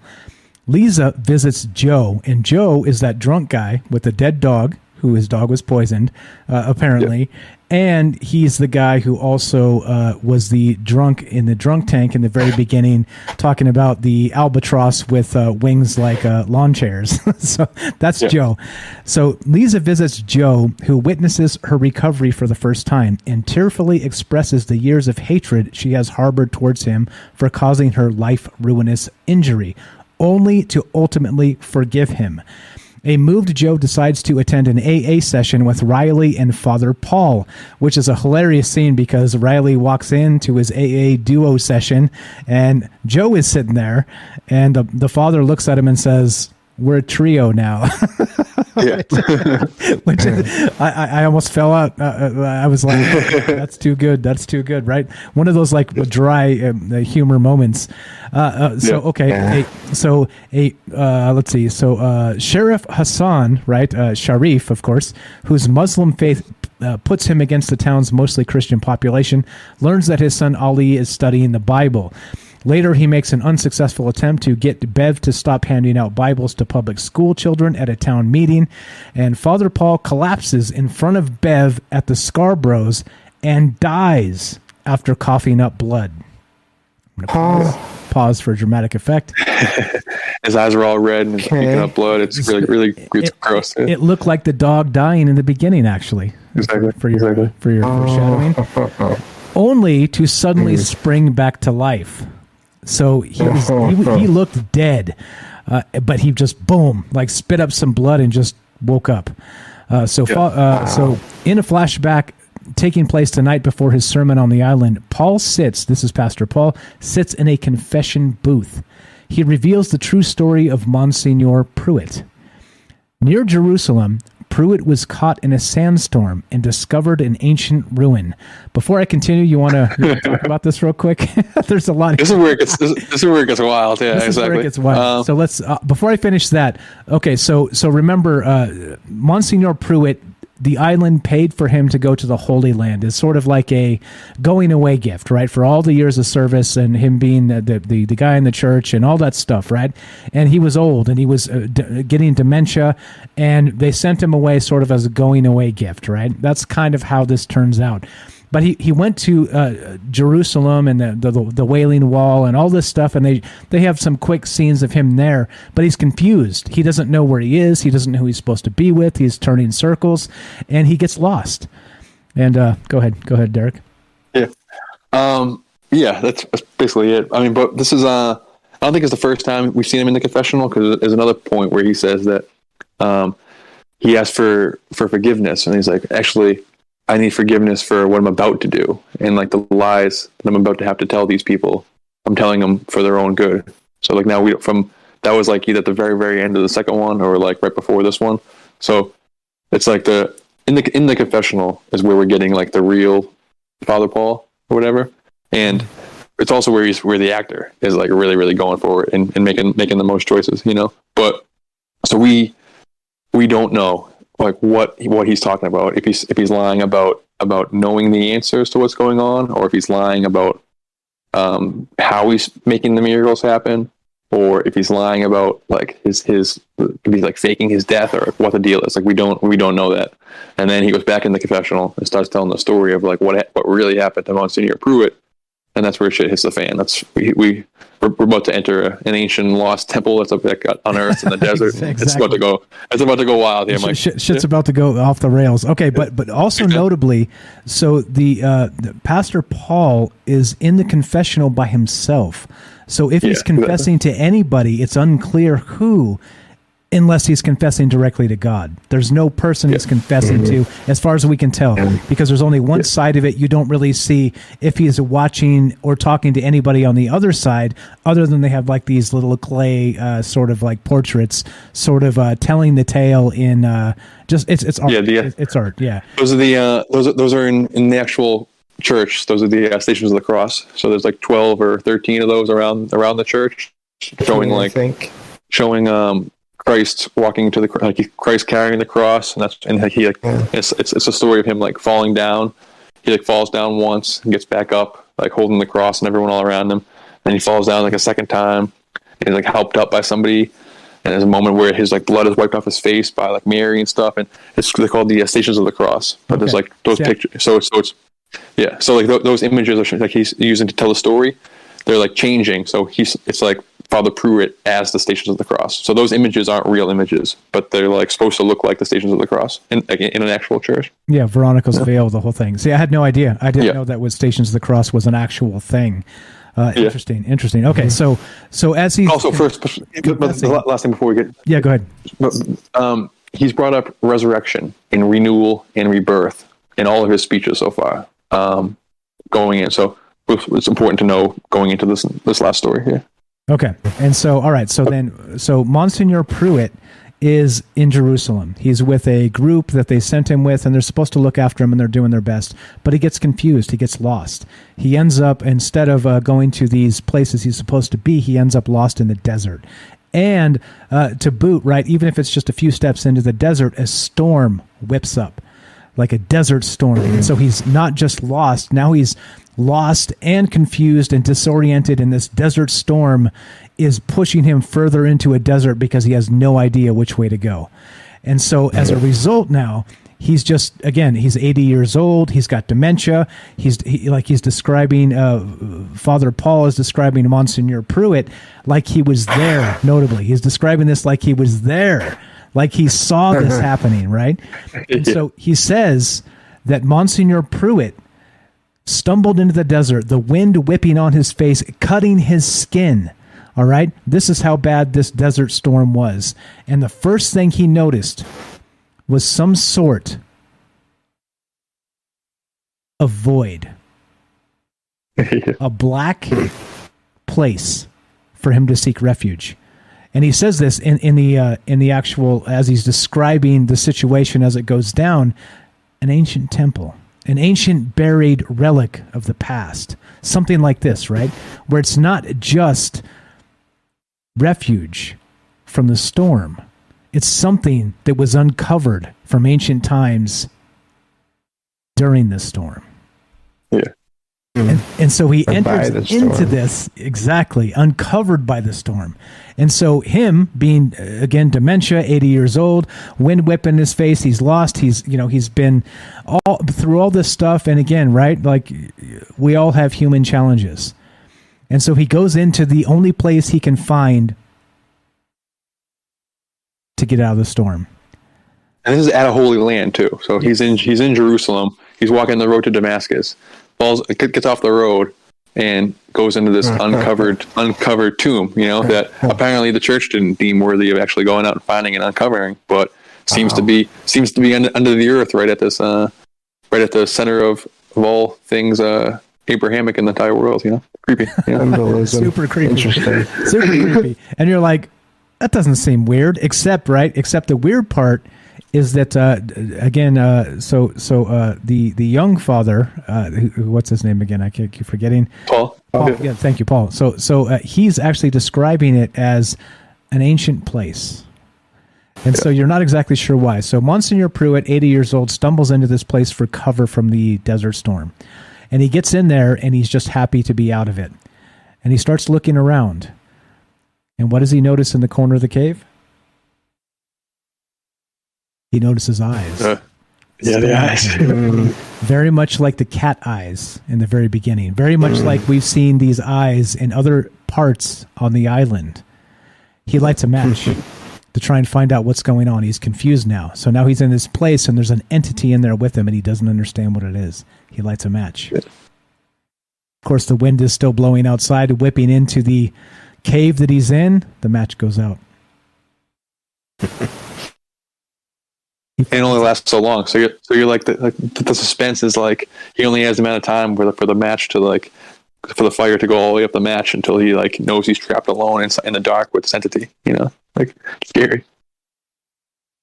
So he lights another match, and the second time he lights the match, where he saw the eyes are no longer there; it's moved, and so he's trying to track this thing somewhere. It's disappeared now. It's almost moved like it's stalking him in the dark. The match goes out. Then what happens? Go ahead, Derek. Then I think he lights the final match. He lights the final match and this thing's right in front of him, right? Yes, and the thing is right in front of him. He lights it again, and this entity that we've been trying to find out what is going on is literally 3 inches in front of him, staring him in the face. Yeah. All right, go ahead. Explain this, buddy. What's going on here? You want me to tell the next thing that happens? Yeah, right? Go ahead. So right, okay. Yeah. So then go ahead. You're reading it, right? No, I'm not going to read it. Yeah, it's better if we talk. Right, yeah.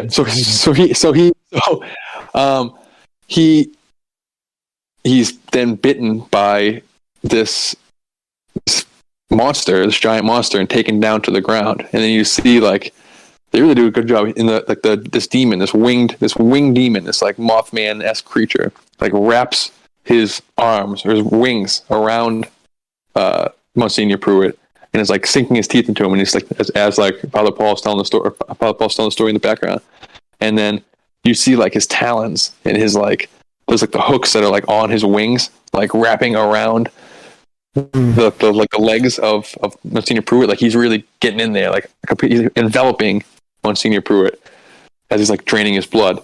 And then you hear Monsignor Pruitt, or then you hear Father Paul be like, he's draining the fear and like fear and anxiety, whatever, like out of him. Like, which is like, then you're like, what do you mean? And then you might be better if you say it, Mike, because you're reading it, but like he essentially says that like you read it, Mike. I'm losing myself, but he essentially said like, go ahead. No, okay. So now let's describe the creature. So let's back up just a sec. So this creature now is probably like, it's tall. It's definitely it's taller than a person. Like I said, like I described earlier, maybe 6 to 8 feet tall. We don't know exactly. And it's a monster. It's definitely a monster. So it's very skinny, like you would expect. If you've seen like a gray alien depicted in pop culture, it's like that. Yeah. Like it's that skinny. The legs are spindly, but it's super. No genitalia. Tall. Yeah, exactly. No genitalia. Exactly. No genitalia. It is that gray color. It's that. But okay, so notably, imagine a gray alien without the giant head. It's got a smaller head, but then this thing has wings. This thing has wings like an angel, like Mothman. Yeah. Also like a demon, like a Mothman, like a what are those things that sit up on the like a gargoyle, right? This thing like has a gargoyle, wings, like a gargoyle, and they have talons on the wings. All right, and so it's like, what the hell is this, right? And so this thing jumps on him and starts sucking his blood. Like clearly, there's some sort of like exchange. Very vampiric, right? Like you would expect something like that happening here. The weird part is now he does this thing, and so Father Paul, again, remember Pastor Paul, is it Pastor Paul? Pastor Paul, Father Paul, which is it? Father, I think. Father Paul is again telling this story in the confessional to who we don't know, maybe to God himself, confessing about why he's lying to the congregation and telling the full real story. And the real story is this entity, this monster, this demon, this whatever it happens to be, this gargoyle of old, jumps on him and starts sucking his blood. All right? Yeah. But then, of course, he's old and he's 80 years old and he's wind whipped and he's just happy to be in. He's confused as hell. He's dying. Okay? But then this thing gets off of him and it cuts its wrist with its nail. Like, just boom. Yeah. Yeah. Well, first he goes, look, and then I realized what the name of this beast was or whatever. I found the words for it. It's an angel. An angel. And then you're like, what the fuck? And then he cuts his wrist. An angel. Exactly. So they've got it spliced. And so the voiceover, the confession with this going down, then this thing cuts its wrist with its nail and then puts its wrist on the dude's mouth, the old guy, 80 years old Monsignor Pruitt, and starts giving him blood back through some ritual exchange. And then you hear in the background him go, "Take this. This is my blood, the blood of the new and everlasting covenant that shall be given up for you," which is what he say at the Eucharist. You know what I mean? So the foreshadow, he's given the blood of Christ to like 20 different people during the first 2 episodes of the show, and then he says the same thing when he's receiving the blood from the monster, from the angel. You know, like, this is my blood, the blood that will be given up for you. You know, it's like, holy shit, like, you know. Starts to snap it into focus, and so oddly, like I said, I haven't watched past this, so we're stopping here. All right, so we're going to do a part 2 of this next week. But the thing is this, right? This is a monster movie, right? This is amazing. Like it starts slow, it builds well, the characters are great. I thoroughly enjoyed this. Absolutely 100%. The pastor himself, Father Paul, I'm sorry. I keep saying pastor for some reason. Father Paul, That's right. He's an amazing actor. The dude is good. Like Derek said, this is maybe his pinnacle moment and may like burst him into superstardom. But he's that good. So we're going to see where this leads. But clearly, now, what are your thoughts on this, James? How does this go from here? Now that you've heard what's happening, the full story arc of the 3 episodes. Well, that's not it. I mean, there's one more twist. Oh yeah. Go ahead. That he wakes up the next day after this transmission of fluids between the two of them. Yes. He wakes up the next day with a beard covered in blood. He takes his head out of the temple to be revealed by like the light of the day.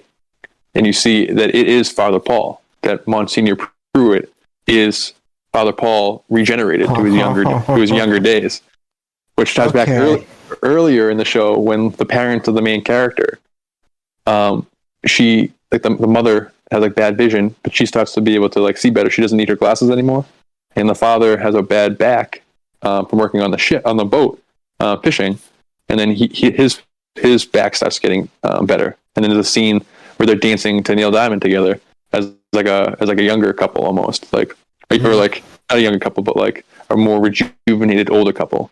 And that's what makes me, that brought me back to the beginning of one of my first thoughts when I saw all the older couples, like all the older people in the show, especially like the old lady, is they don't look like old people. Like they didn't cast old people. They casted a bunch of 40-year-olds and made half of them look like they're older. Yep. So this is not a spoiler because I don't know where this is going.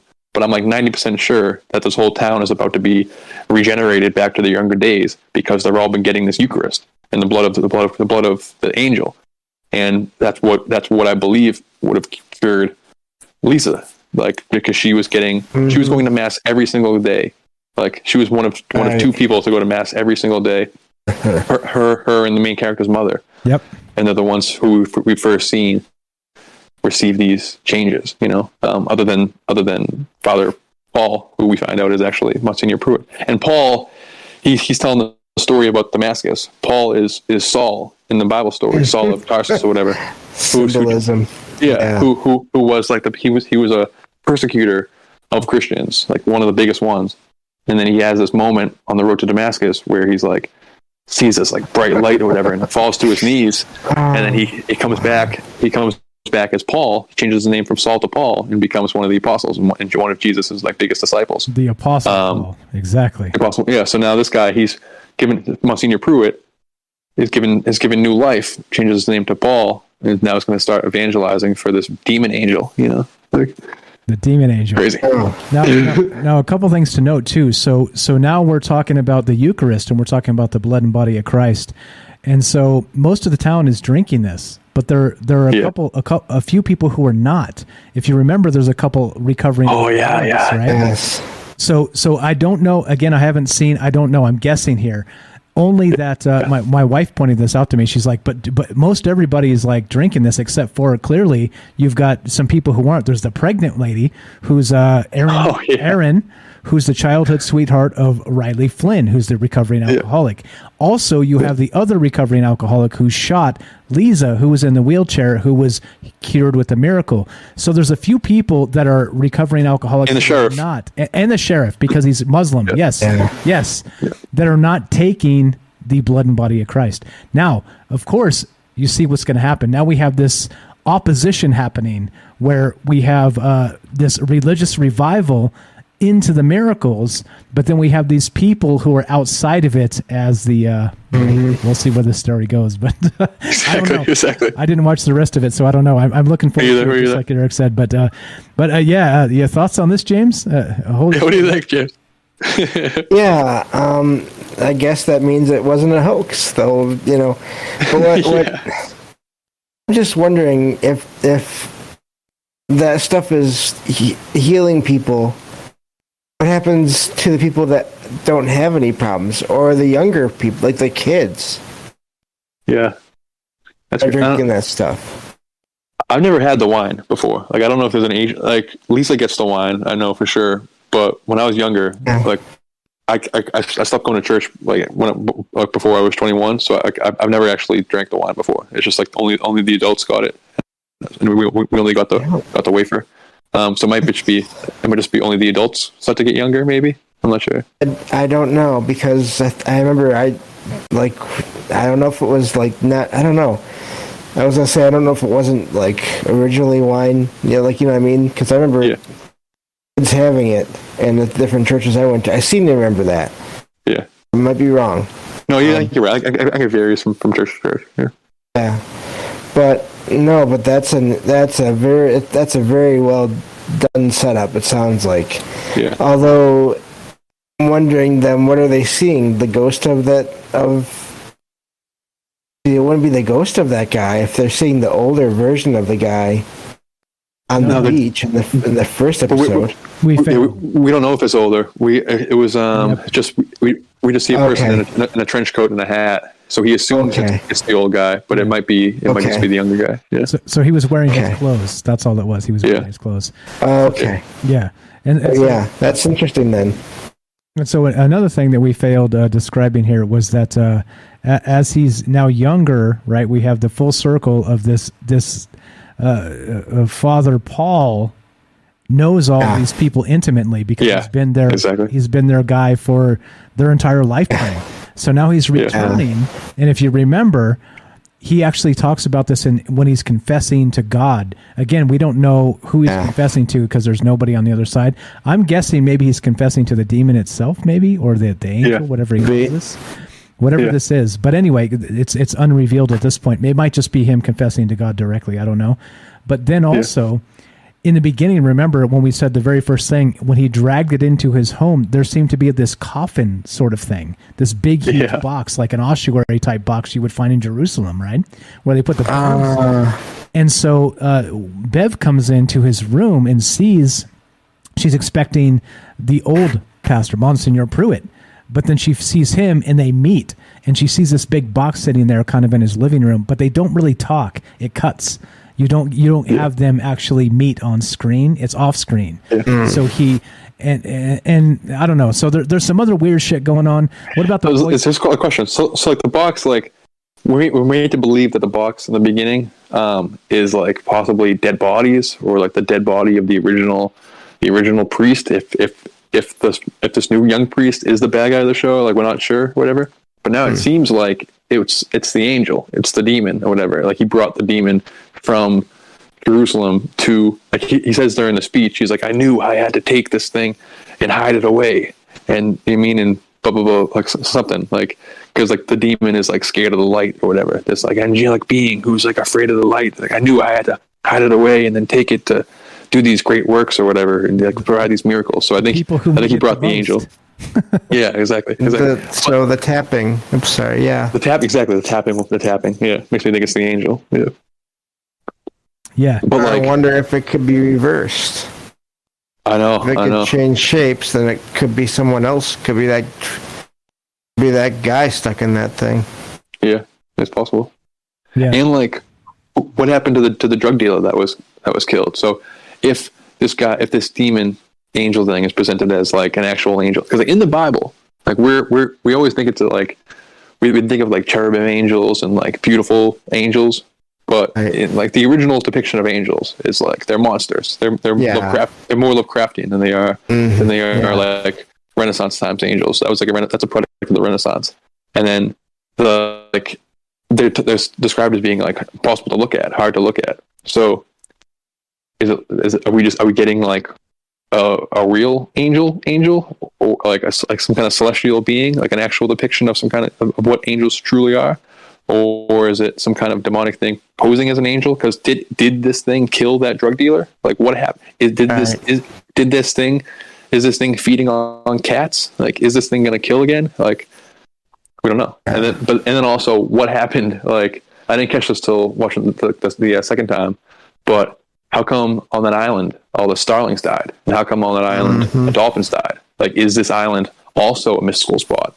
Is he bringing this angel demon to the island for a reason? Like, was Monsignor Pruitt like presented to this, or did he find this angel demon because he's from this island and the demon thing wants to go there? Like, I don't know. Is it because it's like a hell melt type thing? Like, I don't know. There's still a lot of questions we got.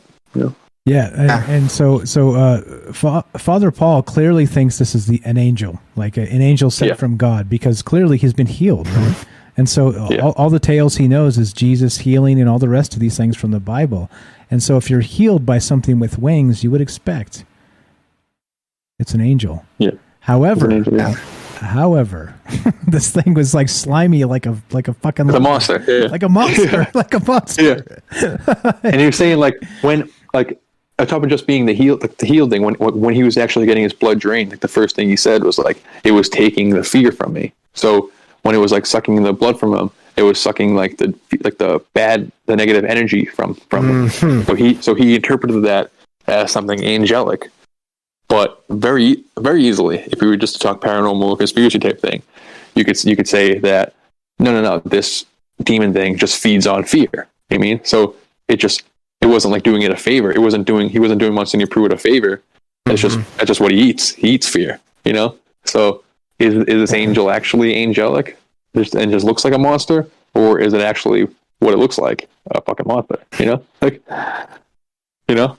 Yeah, and it's interesting. It goes back to the people that have been attacked so far. Again, people that are supposedly, terrible people. Which means, I wonder if that means that sheriff will be one of the next ones. Eventually. Interesting. That's what they can, And his son. So his son, by the way, wants to go check out the church. So his son's a Muslim as well. He asked his father if he could go to church and check it out because everybody's talking about it.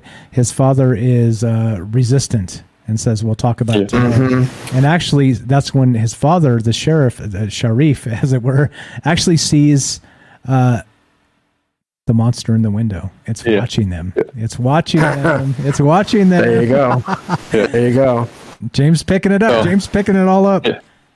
And the sheriff is like definitely not a bad guy in the show. No. So if he was eaten, it would definitly prove that the monster is not good. I mean, like, so he would be he's maybe the worst person as far as the town is concerned. As far as Bev Keane, this evil Christian lady, is concerned, the sheriff would be the worst person. That's interesting. Not in the reality of the show. He's one of the best people in the show. He's one of the most morally right people in the show. You know, so it makes you wonder. And like, I don't know, the case can be made like, is the monster eating cats to spare humans, or like, what's the deal? Like, there's a lot of I can see Paul trying to, like, when he first gets caught, like, with the monster, let's say like 2 or 3 episodes down the line, being like, no, this thing is an angel, like it's feeding on cats, like, so it doesn't have to feed on people, blah blah blah. But like, I wonder if the show is going to go more vampiric, and there might be like side effects to, like, if their youth starts to get rejuvenated or whatever from drinking the blood. I wonder if there's like a side effect towards the end where like they need to start finding more blood, or they start going crazy, or they start becoming more like vampires, or something, like some kind of catch-22 for getting younger. If it's not, otherwise it's just all positive shit. You know? Like, yeah, it'd be funny if Bev became one of the heroes. Yeah. Agreed. Yeah, right. She might actually, which is hilarious. Yeah. She might. Okay, and so notably about Bev too is that there's that poison, the weird poison thing going on. I was talking to Mrs. Strange about this, and we don't know why Father Paul is getting sick. Right? Remember, he died and came back. He puked up some blood. So it almost seems like she may be either poisoning him intentionally or unintentionally. And so now it circles back to the cats. If he's out there in the storm eating cat's blood, right, and she's poisoning critters, maybe she's intentionally poisoning him, right? So there's your full circle there, right? So there's some weirdness with that, because the poison seems to be prominent. They show her stomping back in and putting the poison back up on the shelf regularly, right? Yeah. She has a couple times. A couple times. So I don't know. Like I said, we don't know what's going on here, but the V word, the vampire word, is not mentioned at all. But clearly, this is some sort of vampiric situation going on. And as I noted previously in the Troubled Mind show earlier tonight with Anne Rice, check this out. And I was telling you this earlier, Derek, and I didn't want to spoil it.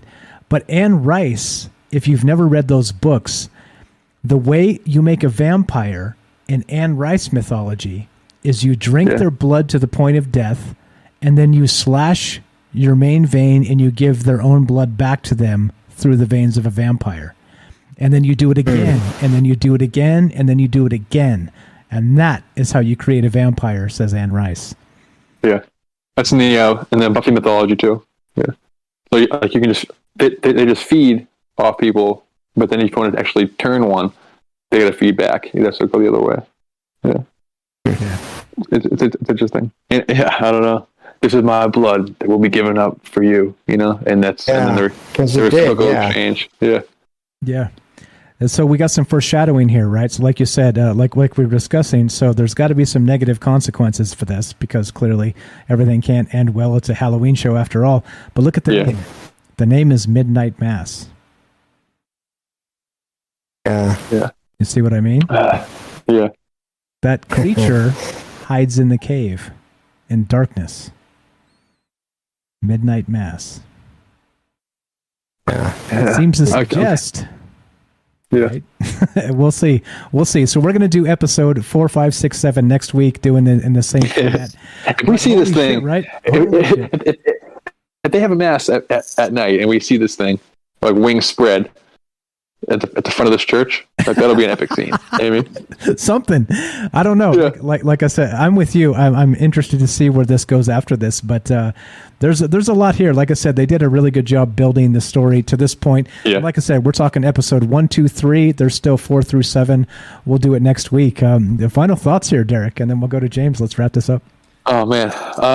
Hey, I'm glad you suggested this. I mean, I probably would have watched it eventually, but I was in a rush. And sometimes these like trending things, if I miss it on the first go around, I'll never watch it. So I'm definitely glad I watched it.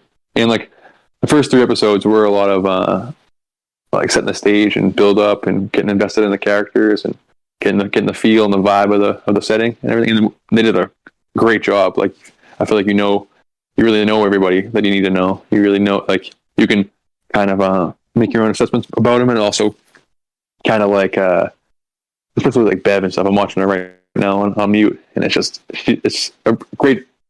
Everybody kind of embodies different elements of like different people in society, so the 127 people on the island is a great microcosm of society itself, and then like the role of faith and Christianity and dogma and occult practices and ritual stuff like in society, all kind of like a microcosm of being on this island, like trapped away from everybody else. You can't get off the island unless you get the afternoon ferry. Like like you're trapped here. You're trapped with the people around you, with whatever monsters are trapped in there with you. And then like I'm interested to see if they explore the ancient vampire mythology. If they do make connections like with Catholicism and vampirism, like early, like the blood, they go deeper in the blood drinking aspect. And if the way they're doing this, when we see Father Paul spiking or like putting the wine into from the flask into the main wine, is he just putting wine there and is the transmutation actually working? Like, is there an actual like reality to the rituals he's doing in the church, or is he just pouring the demon blood into the flask and everybody's just been drinking?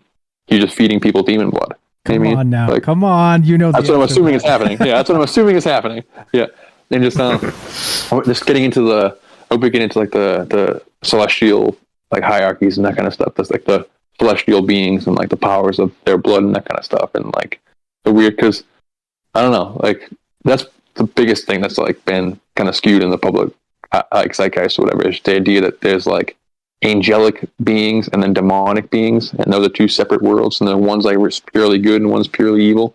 When in reality, like no, there's just a class of beings known as like celestial beings, and they do it all. I mean, and like the angels are the ones that work for God, but they're not good. Like they're like monsters like this. You know what I mean?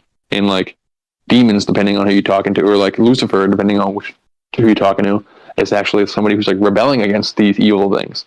So like, I don't know, and that's kind of like in the, not really, but like kind of in the main character Riley, who's like being like, no, some of this shit is like messed up. Some of this shit's like, it's not right. Like this clearly, like, I don't know, clearly there's a lot of bad things in the world.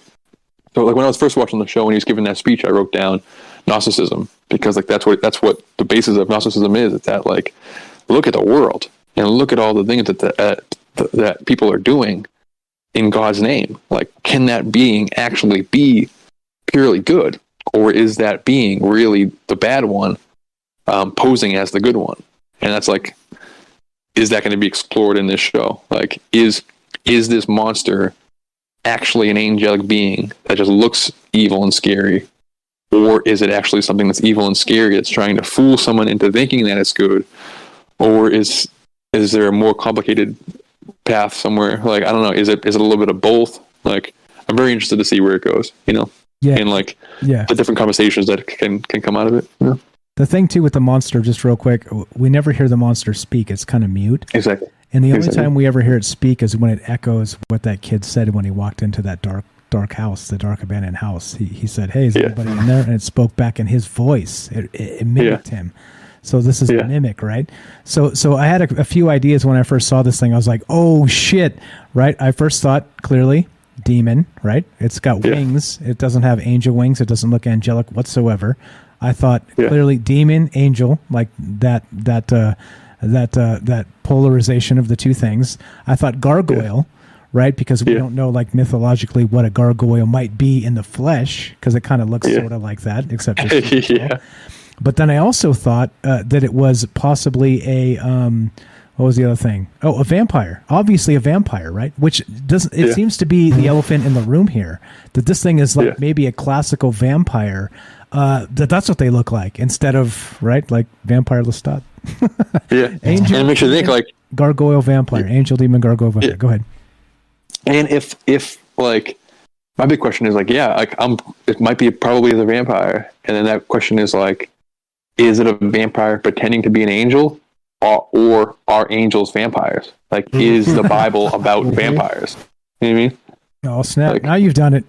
Now you've sent us all to hell, Derek. We're all going to hell thanks to you. That's the question. The dogma. You know what I mean? The dogma. You got to separate the religion from the religious dogma. You know what I mean? Like, take the good stories out, take the morals out, take the be nice to each other, tough stuff out. But just like the dogma part of it might be this part that's talking about vampires and stuff, and like bloodletting and blood sacrifices and this is my body type stuff. You know, like, is it about vampires? And I think the show might explore that, you know? Definitely. James? Yeah, I think the whole, I think you're dead on about the way angels and demons are skewed. I think some of the most interesting fiction to me that I've seen and read over the years here and there has been about how the groups are not all one way or the other, or they are. Again, I've said this in the main show before, and I've read that angels are supposed to be all about order. Yeah, about the order that they're supposed to be enforcing. That can be good or that can be bad, depending on what's going on. Yeah, in a given circumstance. And again, the demons are supposed to be supposedly all about chaos. Well, again, chaos can be bad, but then if can also help in some cases about good changes. Yeah. So I think that's a very interesting idea. And I have to add too that some of the stories in fiction and lore about vampires don't look human all the time. Yeah. They look more like. I think that's an interesting point. The possibility that that you brought up there as well about them being some kind of what would be considered an angel or a demon. Yeah, it's a very interesting idea. And like, that's it for me though.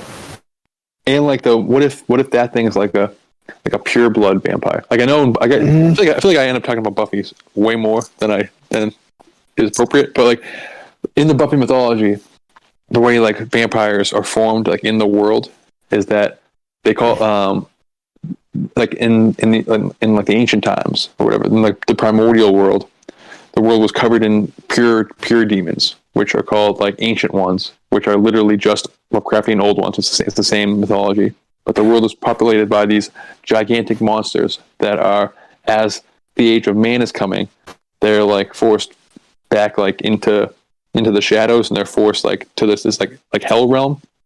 And as they're all being like pushed away, the last pure demon bites a human and mixes their blood together. And that's what starts the vampire line. So that no vampires or demons you meet on the show are actually pure demons. They're all demon human hybrids. They're all like they all have a mixed blood together. So I'm wondering if like this angel thing is like one of these like pure demons or pure like angels with like celestial blood or whatever. And then we'll start to see like a vampiric trait start to come across this town, and they start to turn more into what we normally depict as demons, just like people with teeth and like blood thirsty, that kind of stuff, you know? Yeah, that's interesting. I'm ready to dive in episode 4 after this. For sure. Hell yes. So that's what's up. And this is the thing, guys. We're going to wrap this up, but as we finish, right? If this is the thing, we do this for you. We do this because we enjoy it. Clearly, like I said, like I always say, we'll be talking about things we enjoy talking about, and I think this is a good one to start with, right? We can do Star Wars, we can do all kinds of stuff. We can dip into whatever you guys want to hear, and so that's what we're up with. That's what we're up against, and we're including you. If you're out there, you're invited. You got to understand, this is not our show, meaning me, James, and Nightstocker. This is our show, including you. So this is the thing, right? We're going to keep on doing this stuff. We will be back next week with episodes 4, 5, 6, and 7 of Midnight Mass. You can find it on Netflix, right? If you don't want spoilers, we spoiled the shit out of the first 3. The good news is the reason we stopped there is, 1, for brevity, because we'd have to take 6 or 8 hours to do the whole damn thing.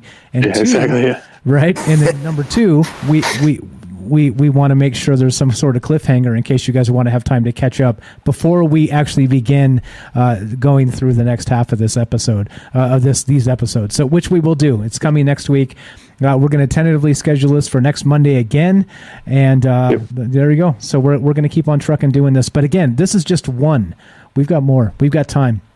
If you want to be part of this, please contact us. Again, Derek, James, we want to meet great people with great ideas, and we want to talk about amazing things, and that's what we're here doing. So I want to thank both of you guys for showing up tonight and being here, doing your homework, Derek, or watching all the stuff and being jazzed about this, dude. Isn't there a lot to be jazzed about with this? Holy shit. Dude, it's fun. It is. It's fun. It really is a good show. And it's about to like pop off too. Like the first few episodes, I love it. It's a great, like, it was a real chill, fun experience to have, like, and it's not too scary that if you're like afraid of gore and that kind of stuff, maybe you can't handle it. It's like, it's a great show to get in the Halloween spooky creepy vibe, and it's about to pop off. Like, we're at the 4, 5, 6, and 7 I think are about to get like, oh shit, here we go, you know. Like, and I'm ready for it. Yeah, I mean, we saw a demon. And thank you, Mike. We saw a demon at the end of 3. Oh, my pleasure. The pleasure's mine. I appreciate you guys hanging out and wanting to talk about amazing stuff. And special thanks to my wife, Mrs. Strange, because she's the one who got me into this. And I was like, oh, shit, what is this show? Thank you, Mr. Strange. There you go. Thank you, Mrs. Strange. Thank you. Thank you all. For sure. All right, so final thoughts, you guys. Let's get the hell out of here. Let's wrap it up.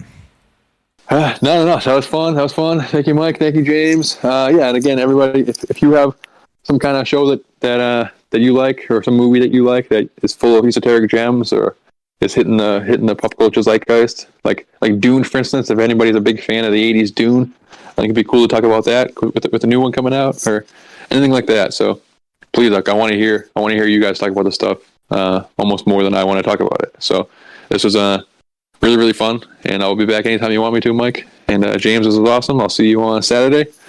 And yep, that was fun. Thank you. Amen. Thanks for being here, bro. James, let's wrap it up. Yeah. Yeah. Just thank you again. I agree. I cannot wait to do all these different episodes with all different people. That's going to be a lot of fun, I think. Yeah. So, but thank you again for having me. This is great. Pleasure's ours, man. So James will be on the. We're doing mine, right? We're doing yours. What are we doing? I'll be on your show on Thursday. Okay, so James will be on Troubled Minds Thursday. I'm doing James' show on Saturday. There you go. Salsido Paranormal, check it out. We're here with Derek the Nightstocker. Again, all the links will be down below. I'll have Derek's YouTube channel. Any links you want, Derek? Do you want me to put? Just let me know. I'll put Facebook, maybe. Yeah. Okay. I'll send it. Send that to me, please, and I'll add it to the links here, you guys, so you guys can follow the individuals involved here. And you guys know the drill. Like I said, we're here talking about things with you, not at you. You're part of this conversation, and we're not scared to meet new people. So please, if you're interested in talking about this or anything else in the future, we're trying to get into the zeitgeist. We're trying to talk about things that matter to people, and guess what? This is kind of right in that vein exactly right now. So thanks again. Thanks again. We're the hell out of here. So. That was awesome. I'm not sure what we're calling this, but we're gonna. I don't know. What are we gonna call this? Let's call this. I don't know. Work in progress so far. Yeah, we'll figure it out. It'll come to us. We'll call it shooting the shit with friends for now, because that's what this really is. And so, Midnight Mass on Netflix. Don't miss it. We talked about episode 1, 2, 3. There's still 4, 5, 6, 7. You can catch it there. Netflix, just the regular ass Netflix. There's no like Netflix.eu.rs. all this other bullshit. Netflix.com. Check it out. Midnight Mass. Go watch. We'll be back next week with Derek and also with James to do part 2 of this. Hopefully Rohan will join us then, and we'll be back with you. Episode 4, 5, 6, 7, Midnight Mass. Go get it. 4, 5, 6, 7, and we'll be back to talk about it next week. It's time to let it out, boys. Howl it.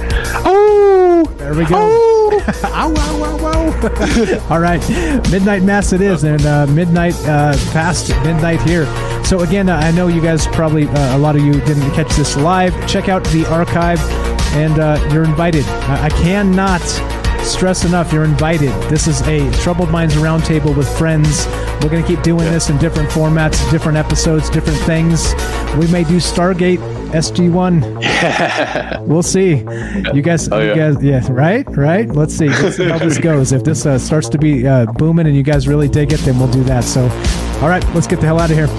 You're listening to Troubled Minds and Friends. I'm Michael Strange. We're here with Derek the Nightstocker. We're here with James of SalsidoParanormal. And thanks for listening. Have a fantastic night.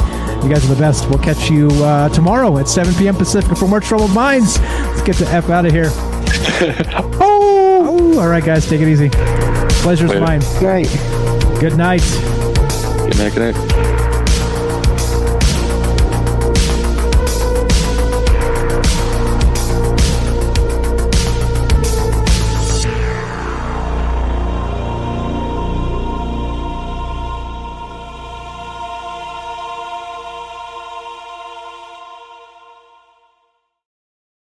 It's finally time to start firing up the grill. From city to shore, Acme is everything you need to prep for this summer season. Download the Acme app to shop for this season's essentials any way you want. Open the Acme app, clip your deals, then order your items online. An experienced Acme associate will carefully select your groceries, bag your order, and bring it right to your car or deliver right to your door. Download the app or visit acmemarkets.com for program details. It's finally time to start firing up the grill. From city to shore, Acme is everything you need to prep for this summer season. Download the Acme app to shop for this season's essentials any way you want. Open the Acme app, clip your deals, then order your items online. An experienced Acme associate will carefully select your groceries, bag your order, and bring it right to your car or deliver right to your door. Download the app or visit acmemarkets.com for program details.